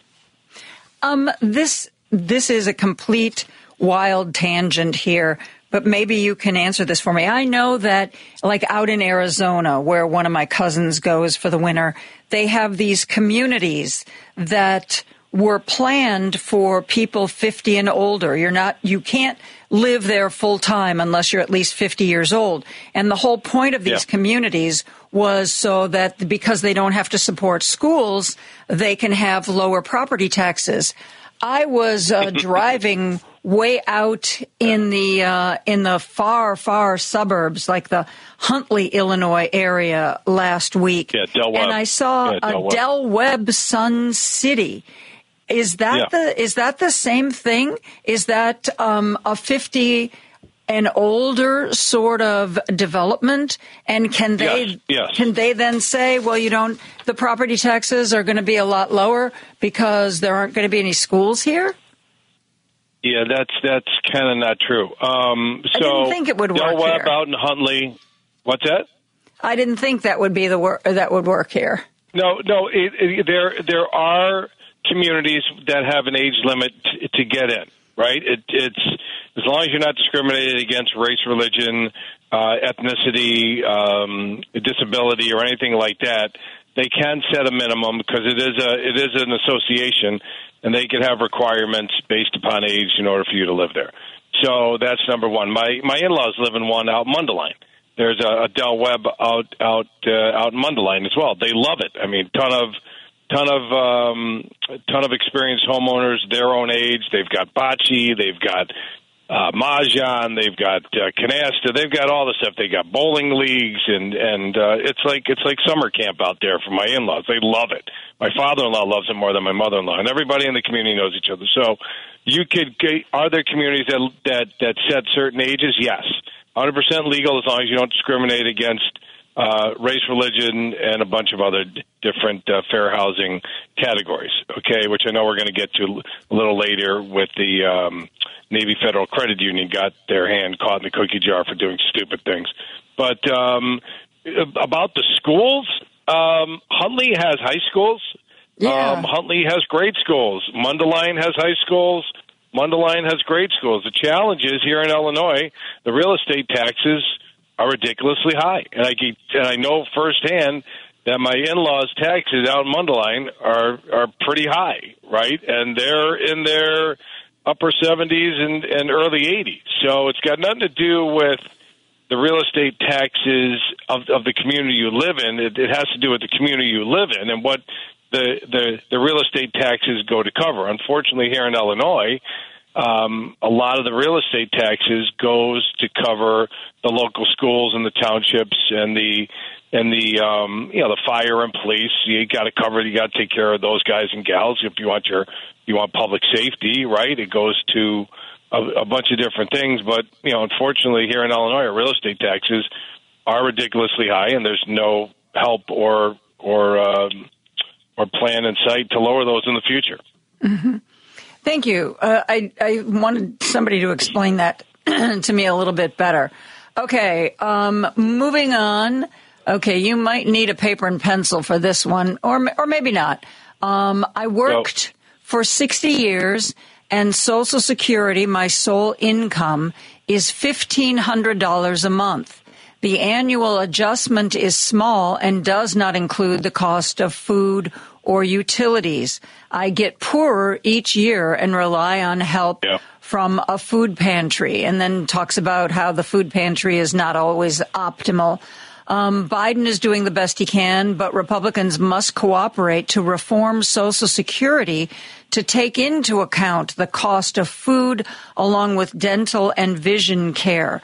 Do you think this isn't so much a question for you, but David, I know that you pay attention to what's going on in the news, and I worry that people like this don't necessarily understand that not only do Republicans not want to increase the cost of living raises for Social Security, they want to either privatize or completely sunset this particular program.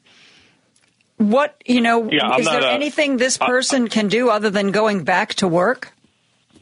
Well, I'm not a Social Security expert, right? I know that there's been a huge there was a nice bump in the cost of living increase for Social Security recipients this past year in 2023. I don't know what it's going to be in 2024, but I know that they hadn't received any type of major sustainable COLA cost of living adjustments prior to this past year. I can tell you just from experience that the number of experienced homeowners that we're dealing with, I don't like using elderly or old, right? I just call experienced homeowners. I call myself an old fart. You can probably use that. Okay, well that's suitable for you. So, but other listeners might not be so keen to that, and I don't want to upset anybody or try my best to upset as little people, a small amount of people as possible. And I love little people as well.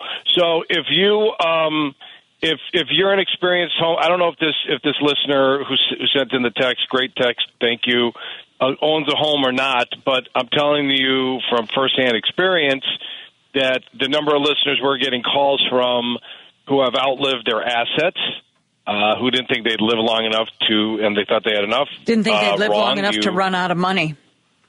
And they have. And that are living off of Social Security, $1,500 is pretty tough. Even though I just saw gas prices here in Northbrook are down to $2.95.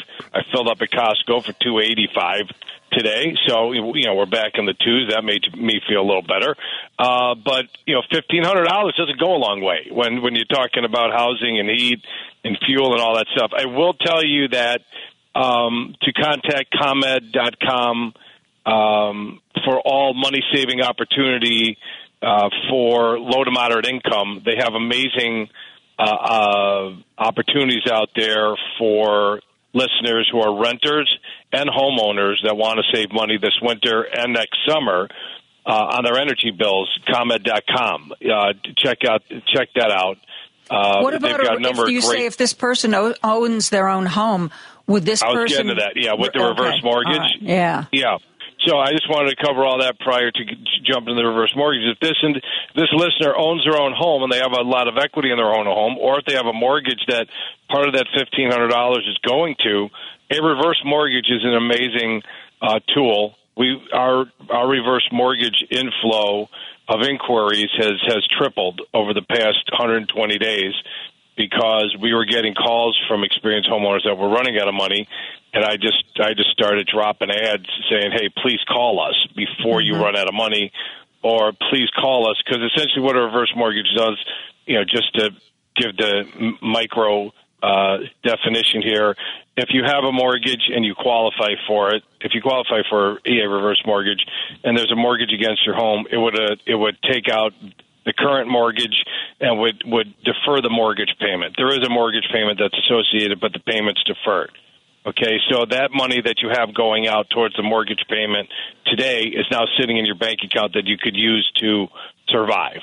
Okay, it also enables you, if you have a lot more equity than what you owe, or if you don't owe anything on the home, you could use that money that you qualify for a reverse mortgage to do whatever you want to do. Okay, so if you want to use that money to pay your real estate taxes and your homeowner's insurance, great. If you want to use that money to make your home safer, getting in and out of the tub, or transitioning with the stair lift, going up the stairs, or putting handrails in, or putting no-slip floors in your house, great. If you want to use that money to bring in a healthcare provider to make sure that you're getting out of bed safely and you can help you get dressed and make your meals and tidy up your house and take your meds and get you back upstairs to bed later in the night, great. I mean, it's your money, tax-free, that you could do anything with. So I don't know if this texter was a homeowner or not, but if she is or he is, I'd love to have the opportunity to talk to them about the benefits of reverse mortgage to see if it is an option for them. And I guarantee you it's an option for everybody. So you have to look at it. I mean, you have to look at it. It's something there that takes the stress off of your finances, and if you've outlived your assets, and any good financial planner that's worth his or her weight in salt, I don't know what that term is, it's weight in salt, will tell you that a reverse mortgage enables you to use your equity in your home and not touch your assets that they could then keep in play for you in an annuity, in some type of income-producing vehicle. It's better for you to tap out the equity of your home tax-free and use that up first before tapping into your retirement savings. I'm not a certified financial planner, but I said talk to your financial planners and ask them, and if they don't tell you that a reverse mortgage is a viable option, find a new financial planner, because that financial planner is not giving you good advice. David, we need to take a break. My humble David professional Hochberg opinion. answering listener questions. I'm going to go back to the text line and see what else is there. I already have another half dozen questions for us to get to. We're going to get right to it right after this. Joan Esposito, live, local, and progressive on WCPT 820. David Hochberg is here answering your questions. This question comes from Sue. David, I've heard you speaking of settling credit card balances for divorcees who acquired balances as part of the settlement. How does this work, and is there a time limit to file? Thank you. It's a great question. So we're going into divorce season in another 14 days. January 1st is the official start of divorce season and bankruptcy season. So how does it work? It works like this. You call up your credit card company. You tell them that you just went through a hardship, divorce. And you were left with this debt, and you have limited means to pay off that debt, and you'd like to work out the best type of repayment that you can, that you could afford. And typically it's Monty Hall, let's make a deal. For everybody that's over 50, you should know who Monty Hall, let's make a deal is. And you try to cut your best deal with the collection agencies. What your listeners have to understand is that the creditors, okay, David Hochberg, LLC, has a debt with Joan. Okay, Joan Esposito owes me $1,000. Okay, I don't want to go after Joan. I don't got the patience or the time. I'd rather sell that debt to ABC Collection Company for $500 in this example. So I'm willing to take $500 of your debt, Joan, right, just to get you off of my books. Okay, that's how it works. Now, ABC Collection Company has got $1,000 debt on their hands, right? So they're going to go as hard as they can against that client that used to be my client as David Hochberg LLC. It's now ABC Collection Company's client. So they're going to charge you like a ram, a ram in heat to try to get as much money out of you as possible. What most of the consumers don't know is that they bought that for pennies on the dollar. They didn't buy the entire debt. Okay, so the consumer thinks, oh my God, I now owe ABC or ABC Collection Company a G note. No, you can negotiate that down as best as you can for your financial well purpose. And it's going to get to a point where they know what their cutoff point is, the collection company. Okay, mm-hmm. And the person on the phone typically is getting a commission based upon how much they could get above or and beyond what the bottom number is. It's a business. Okay, I'm not being negative on the collection company. It's a business. Okay, they bought debt. They took the risk from somebody else, and now it's your job as a consumer to pay as little of that debt back. And the key is that once you pay it back, you get something in writing from the collection company to cover your rear end that states that debt, whatever the debt is, originally from David Hochberg LLC, has been satisfied. Okay, now you've got a burn, right? You've got a third-degree burn going on there because you didn't pay that bill and your credit's getting kind of dinged for it. As soon as you satisfy that collection any way, shape, or form, okay, your credit starts getting better and that burn starts healing, right? So that's how you do it. You just go to them. There's a phone number on all these collections, and if you don't know who it is, just go to Annual Credit Report. Be careful how you type that in because it takes you some funky websites. Annual Credit Report, if you miss an N, annualcreditreport.com, and type in your all your information. Don't pay the money to get your credit scores. It's all garbage. Just go there, check it out to see who's reporting what against you. And if somebody's coming after you that's not on there, then file a dispute. And then the credit agencies, Equifax, Experian, and TransUnion have 30 days to do an investigation. And if that collector coming after you is not legit, then they'll bounce it off of your credit report. That's how it works. Hopefully I answered your listener's question. Got another one for you. John from Northern Indiana. My mortgage was sold to another servicer. I have not heard of this before. Or no, they haven't heard of the servicer, not that they haven't heard of the practice. My mortgage was sold to another servicer I hadn't heard of before. It dropped my credit score 28 points when my original servicer closed the loan. When the new servicer opens up the loan, will my credit recover? I never heard of a credit score going down. This is the first in 23 years that a credit score decreased because of a transfer of the loan. It might just be a tweener situation where it's not reporting while it's being transferred, and then when it's back, when it's onboarded and it's on the grid of the new lender or the new servicer, that the credit scores come back. It shouldn't hurt you.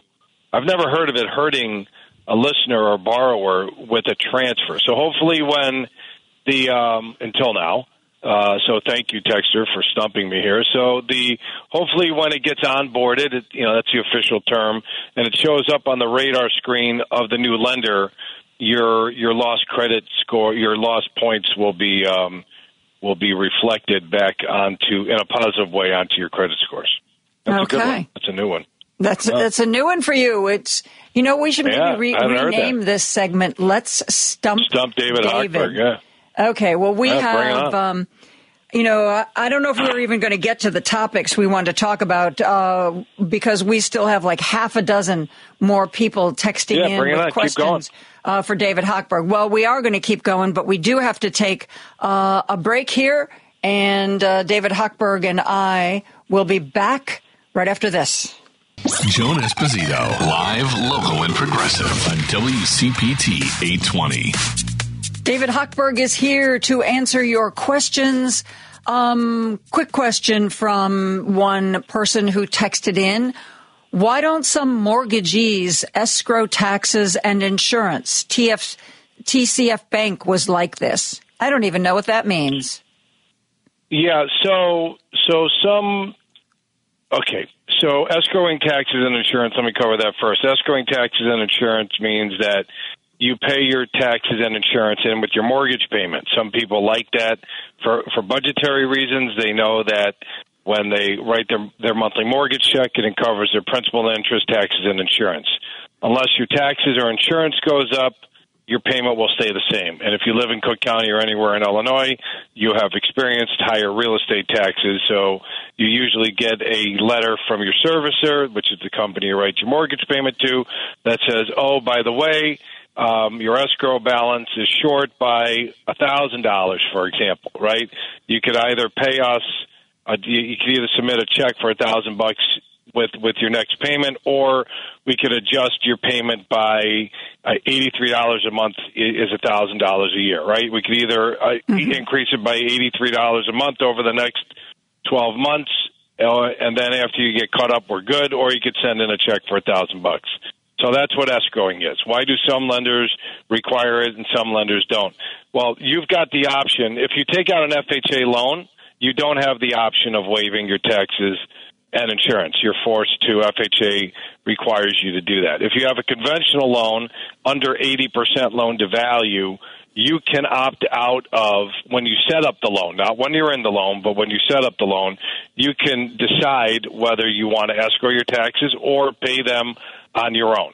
Now, I don't escrow my taxes because I think Cook County is a complete disaster. You just look at all of the, what Tony Preckwinkle and her band of knuckleheads have done to this county, right? They can't even get tax bills out on time. So I'm not giving Cook County an extra penny until they need it, until the bill comes out, okay? So I escrow myself.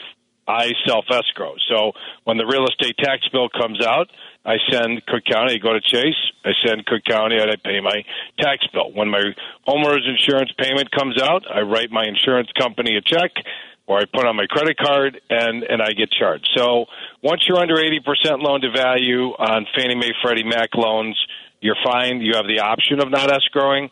When you're over 80%, most servicers require you to escrow your taxes because once you cross over 80% is when it's a higher risk for default. Hope I answered that listener's question. All right. Very nice. Okay, here we go. I'm still in my home in Chicago. thanks to the HAMP program, HAMP, and also had to file bankruptcy in 2012. I still owe $650,000 on my home, but I have about $250,000 in equity. My mortgage is at 2%. Can I use some of that equity to pay for a $15,000 new roof?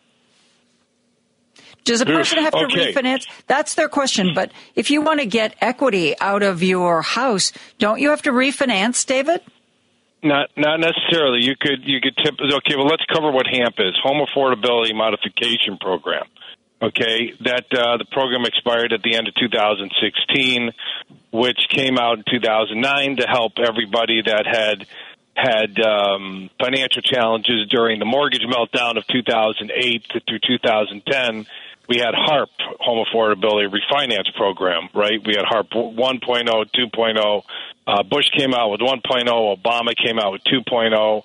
Great programs. HAMP is another phenomenal program that the government came out with to help listeners like this listener stay in their home, and they modified their loan. So do you have to refinance your 2% loan? I wouldn't, right? I'd look at other ways to get money out of your house, like maybe through a home equity line of credit, okay?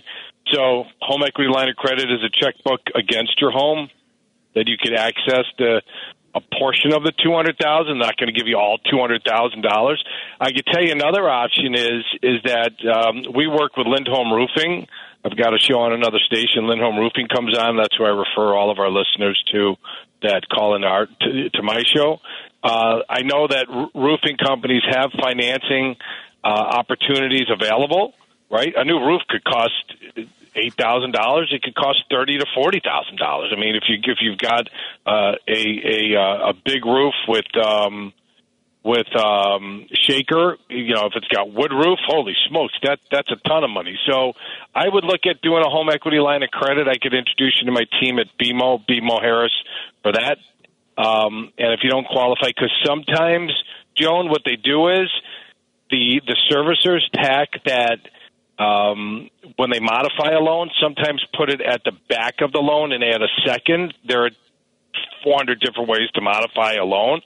So if they just extended the loan out and turned a 30 into a 40 or a 50-year loan in order to keep the payment as low as possible so this listener could stay in the home and drop the rate down so this listener could stay in the home, then that listener should be able to get a home equity line of credit behind it.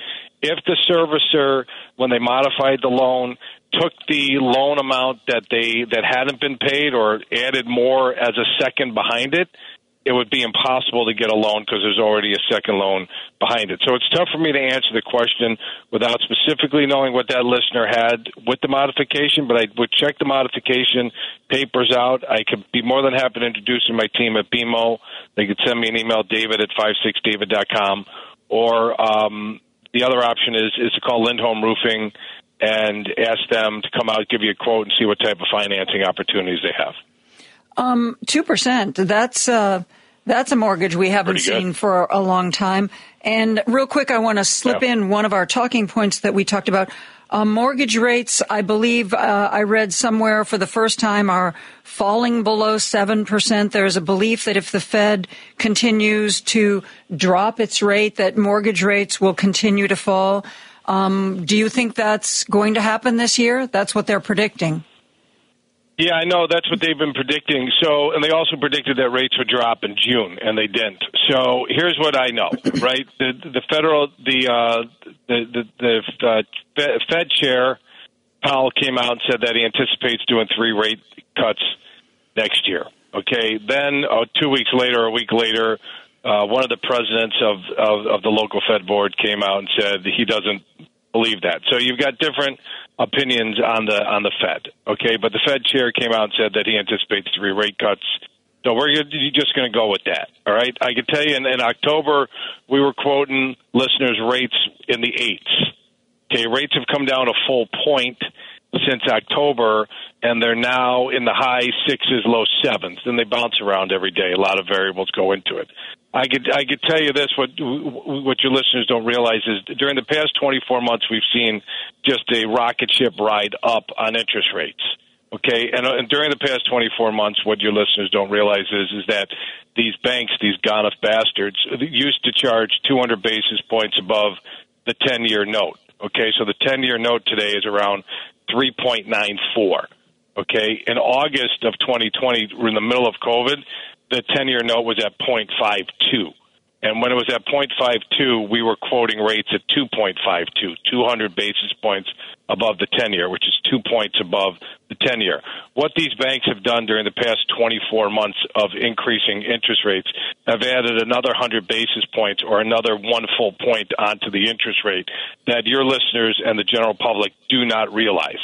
So when you've got a 10-year note today at 3.95, 3.96, I don't know what it closed at because I've been on the phone with you, but say 3.95, the 30-year fix would have been at 5.95. So today you're at 6.95. So where do I think rates are going? Hopefully those margins will contract like they had been for the first 21 years I was in the industry, because 200 basis points was an acceptable good spread between the 10-year and what the banks would make. But for some reason, they threw on an extra full point to further drill homeowners and prospective homeowners and homeowners that are looking to refinance and pay off some of that debt that they've accumulated during this ridiculously suffocating inflation. Hopefully they take that point off. Then you would have rates back into the fives, and then you would see a nice little bump in home ownership, because you got a pent up demand that listeners who couldn't afford when rates ticked into the sixes. They fell off, and then when rates ticked into the sevens, those in the sixes that only qualified in the sixes fell off. So you'll see a huge push towards home ownership and a push towards home buying again. And I think with those lower rates will free up some of those trapped homeowners that have got those ridiculously low rates. They'll be willing to go into a rate in the fives as opposed to a rate in the eights, with the added equity that they've accumulated, because there'll be such a demand, because there'll be still lack of inventory out there. I am speaking with David Hochberg. He is answering listener questions. We are going to take a real quick break and be back with more after this. Joan Esposito, live, local, and progressive on WCPT 820. We are joined by David Hochberg. He is taking your questions. We have a question here. What do you think? Do you have any opinion, David, on velocity banking? I stumbled across it last night. It sure looks like people could get into some serious hot water. I'm not familiar with velocity banking. Velocity. Now you're making me spell. That's my velocity. VELOCITY. Oh, I had an O. VELOCITY.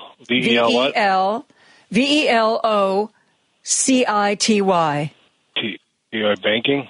Velocity banking. I don't know. Explain how it should work. Velocity, there's some other options you could use. At this point, we're covering concept like that is time to decide. Called velocity because it helps increase the velocity of your mortgage debt paid off, allows you to pay down the mortgage balance. Yeah, okay. So this is probably, this has been around for years. You take out a home equity line of credit and you pay down it's been around for years. You take out a home equity line of credit, and you got these bunch of bad, horrible used car salesmen from the 60s, and I respect used car salesmen, but I don't want to throw them on top of this fire that I'm about to light up. Here, this is using a home equity line of credit to pay off your mortgage faster. It says it right there. Velocity Bank involves using a home equity line of credit to pay off your mortgage faster. So essentially, what you're doing is, and I recommend this to listeners who have $30,000 or $40,000 left on their home on their mortgage. Right, but I wouldn't do it now because the HELOCs it's at 8.5% today. So if you've got a 2 or 3% or 4% loan, which most of 70% of the United States that has mortgages have rates under 5%, to leave your secure 2, 3, 4% loan to go into this thing today is absolute financial suicide, in my professional opinion. You want to pay your home off, and plus, if you've got a 2, 3% loan, what the hell are you paying your home off faster for? You can earn more money paying off other debt than paying off your house. So don't believe in this crap. It's garbage.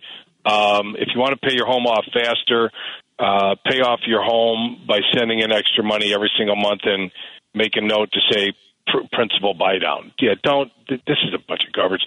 There used to be guys out of Utah that were doing this, and they were charging $3,000 to set it up.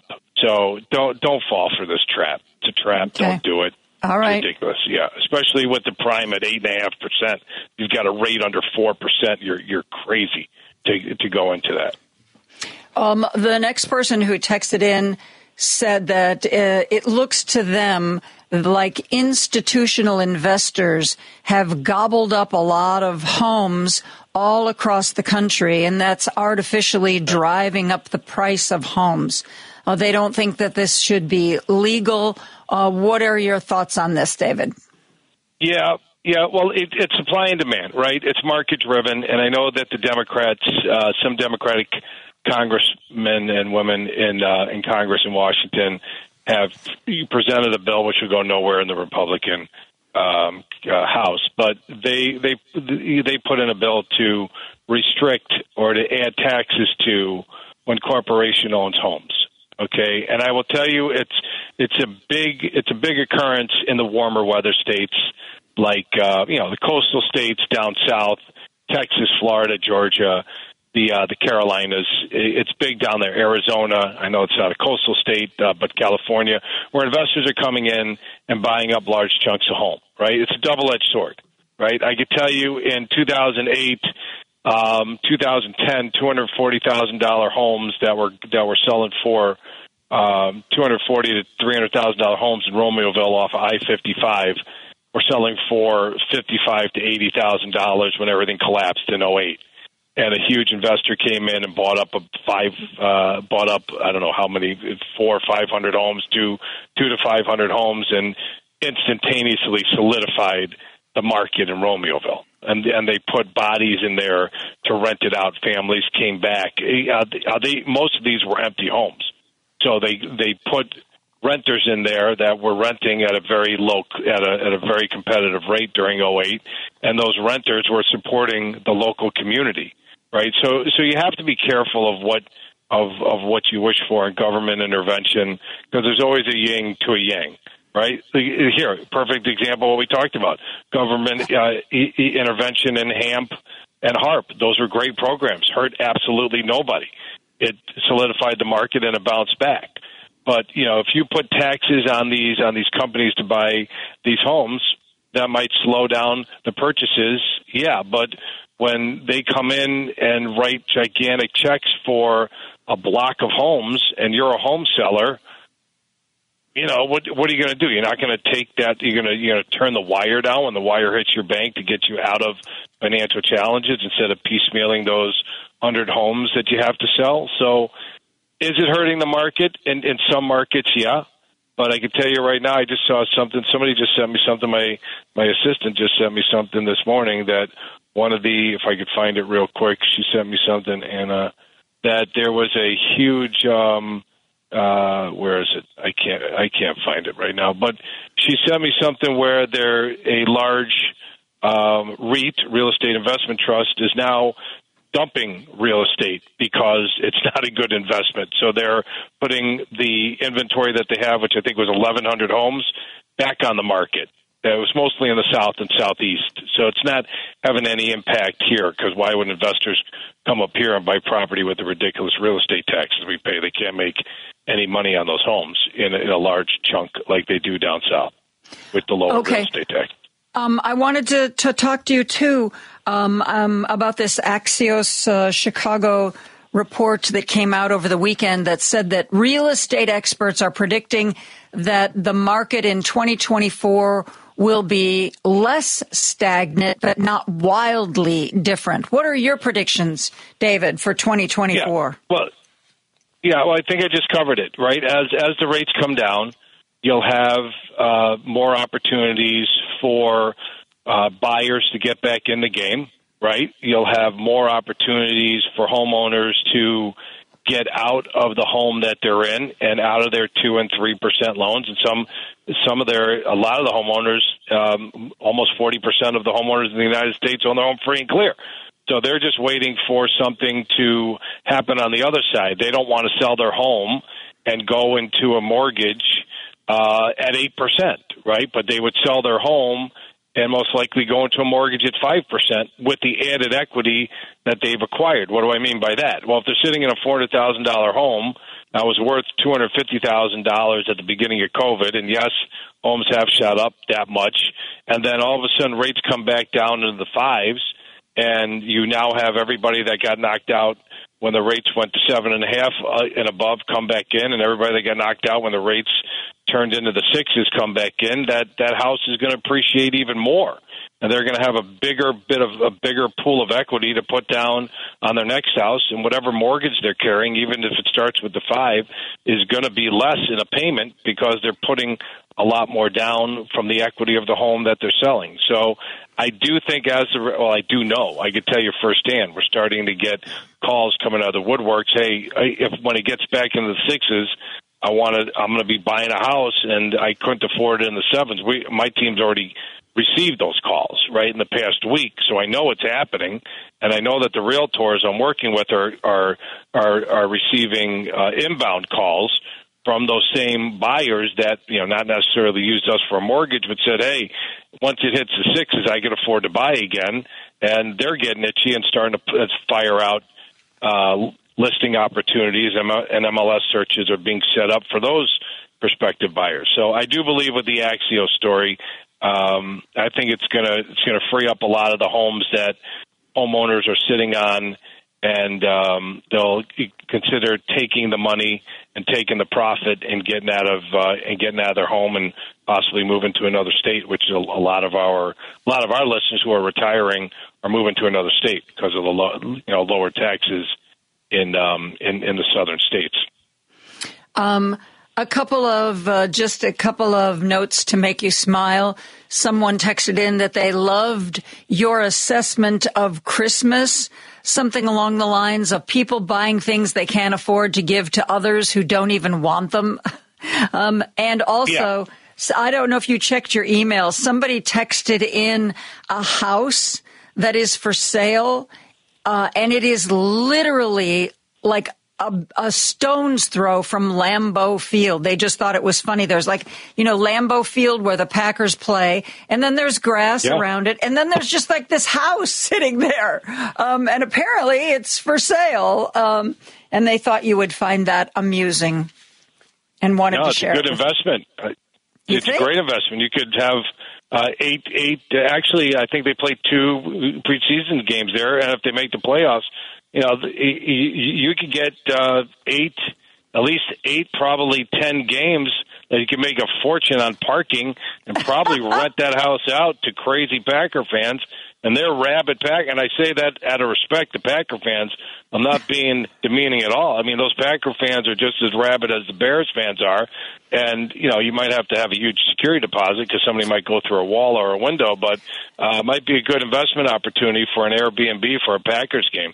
That would be awesome. Well, okay then. Yeah. We got a professional assessment here.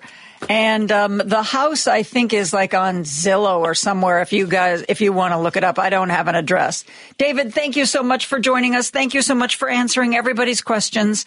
Really, really appreciate it. Hope you have a wonderful, wonderful holiday.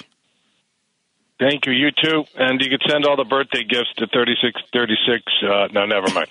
You could just, I appreciate you getting, in all seriousness, I appreciate you giving me the opportunity this year, over the past 12 months, to answer your listeners' questions and share my knowledge and expertise to hopefully put them in a better spot for them and their family to be financially independent in the future.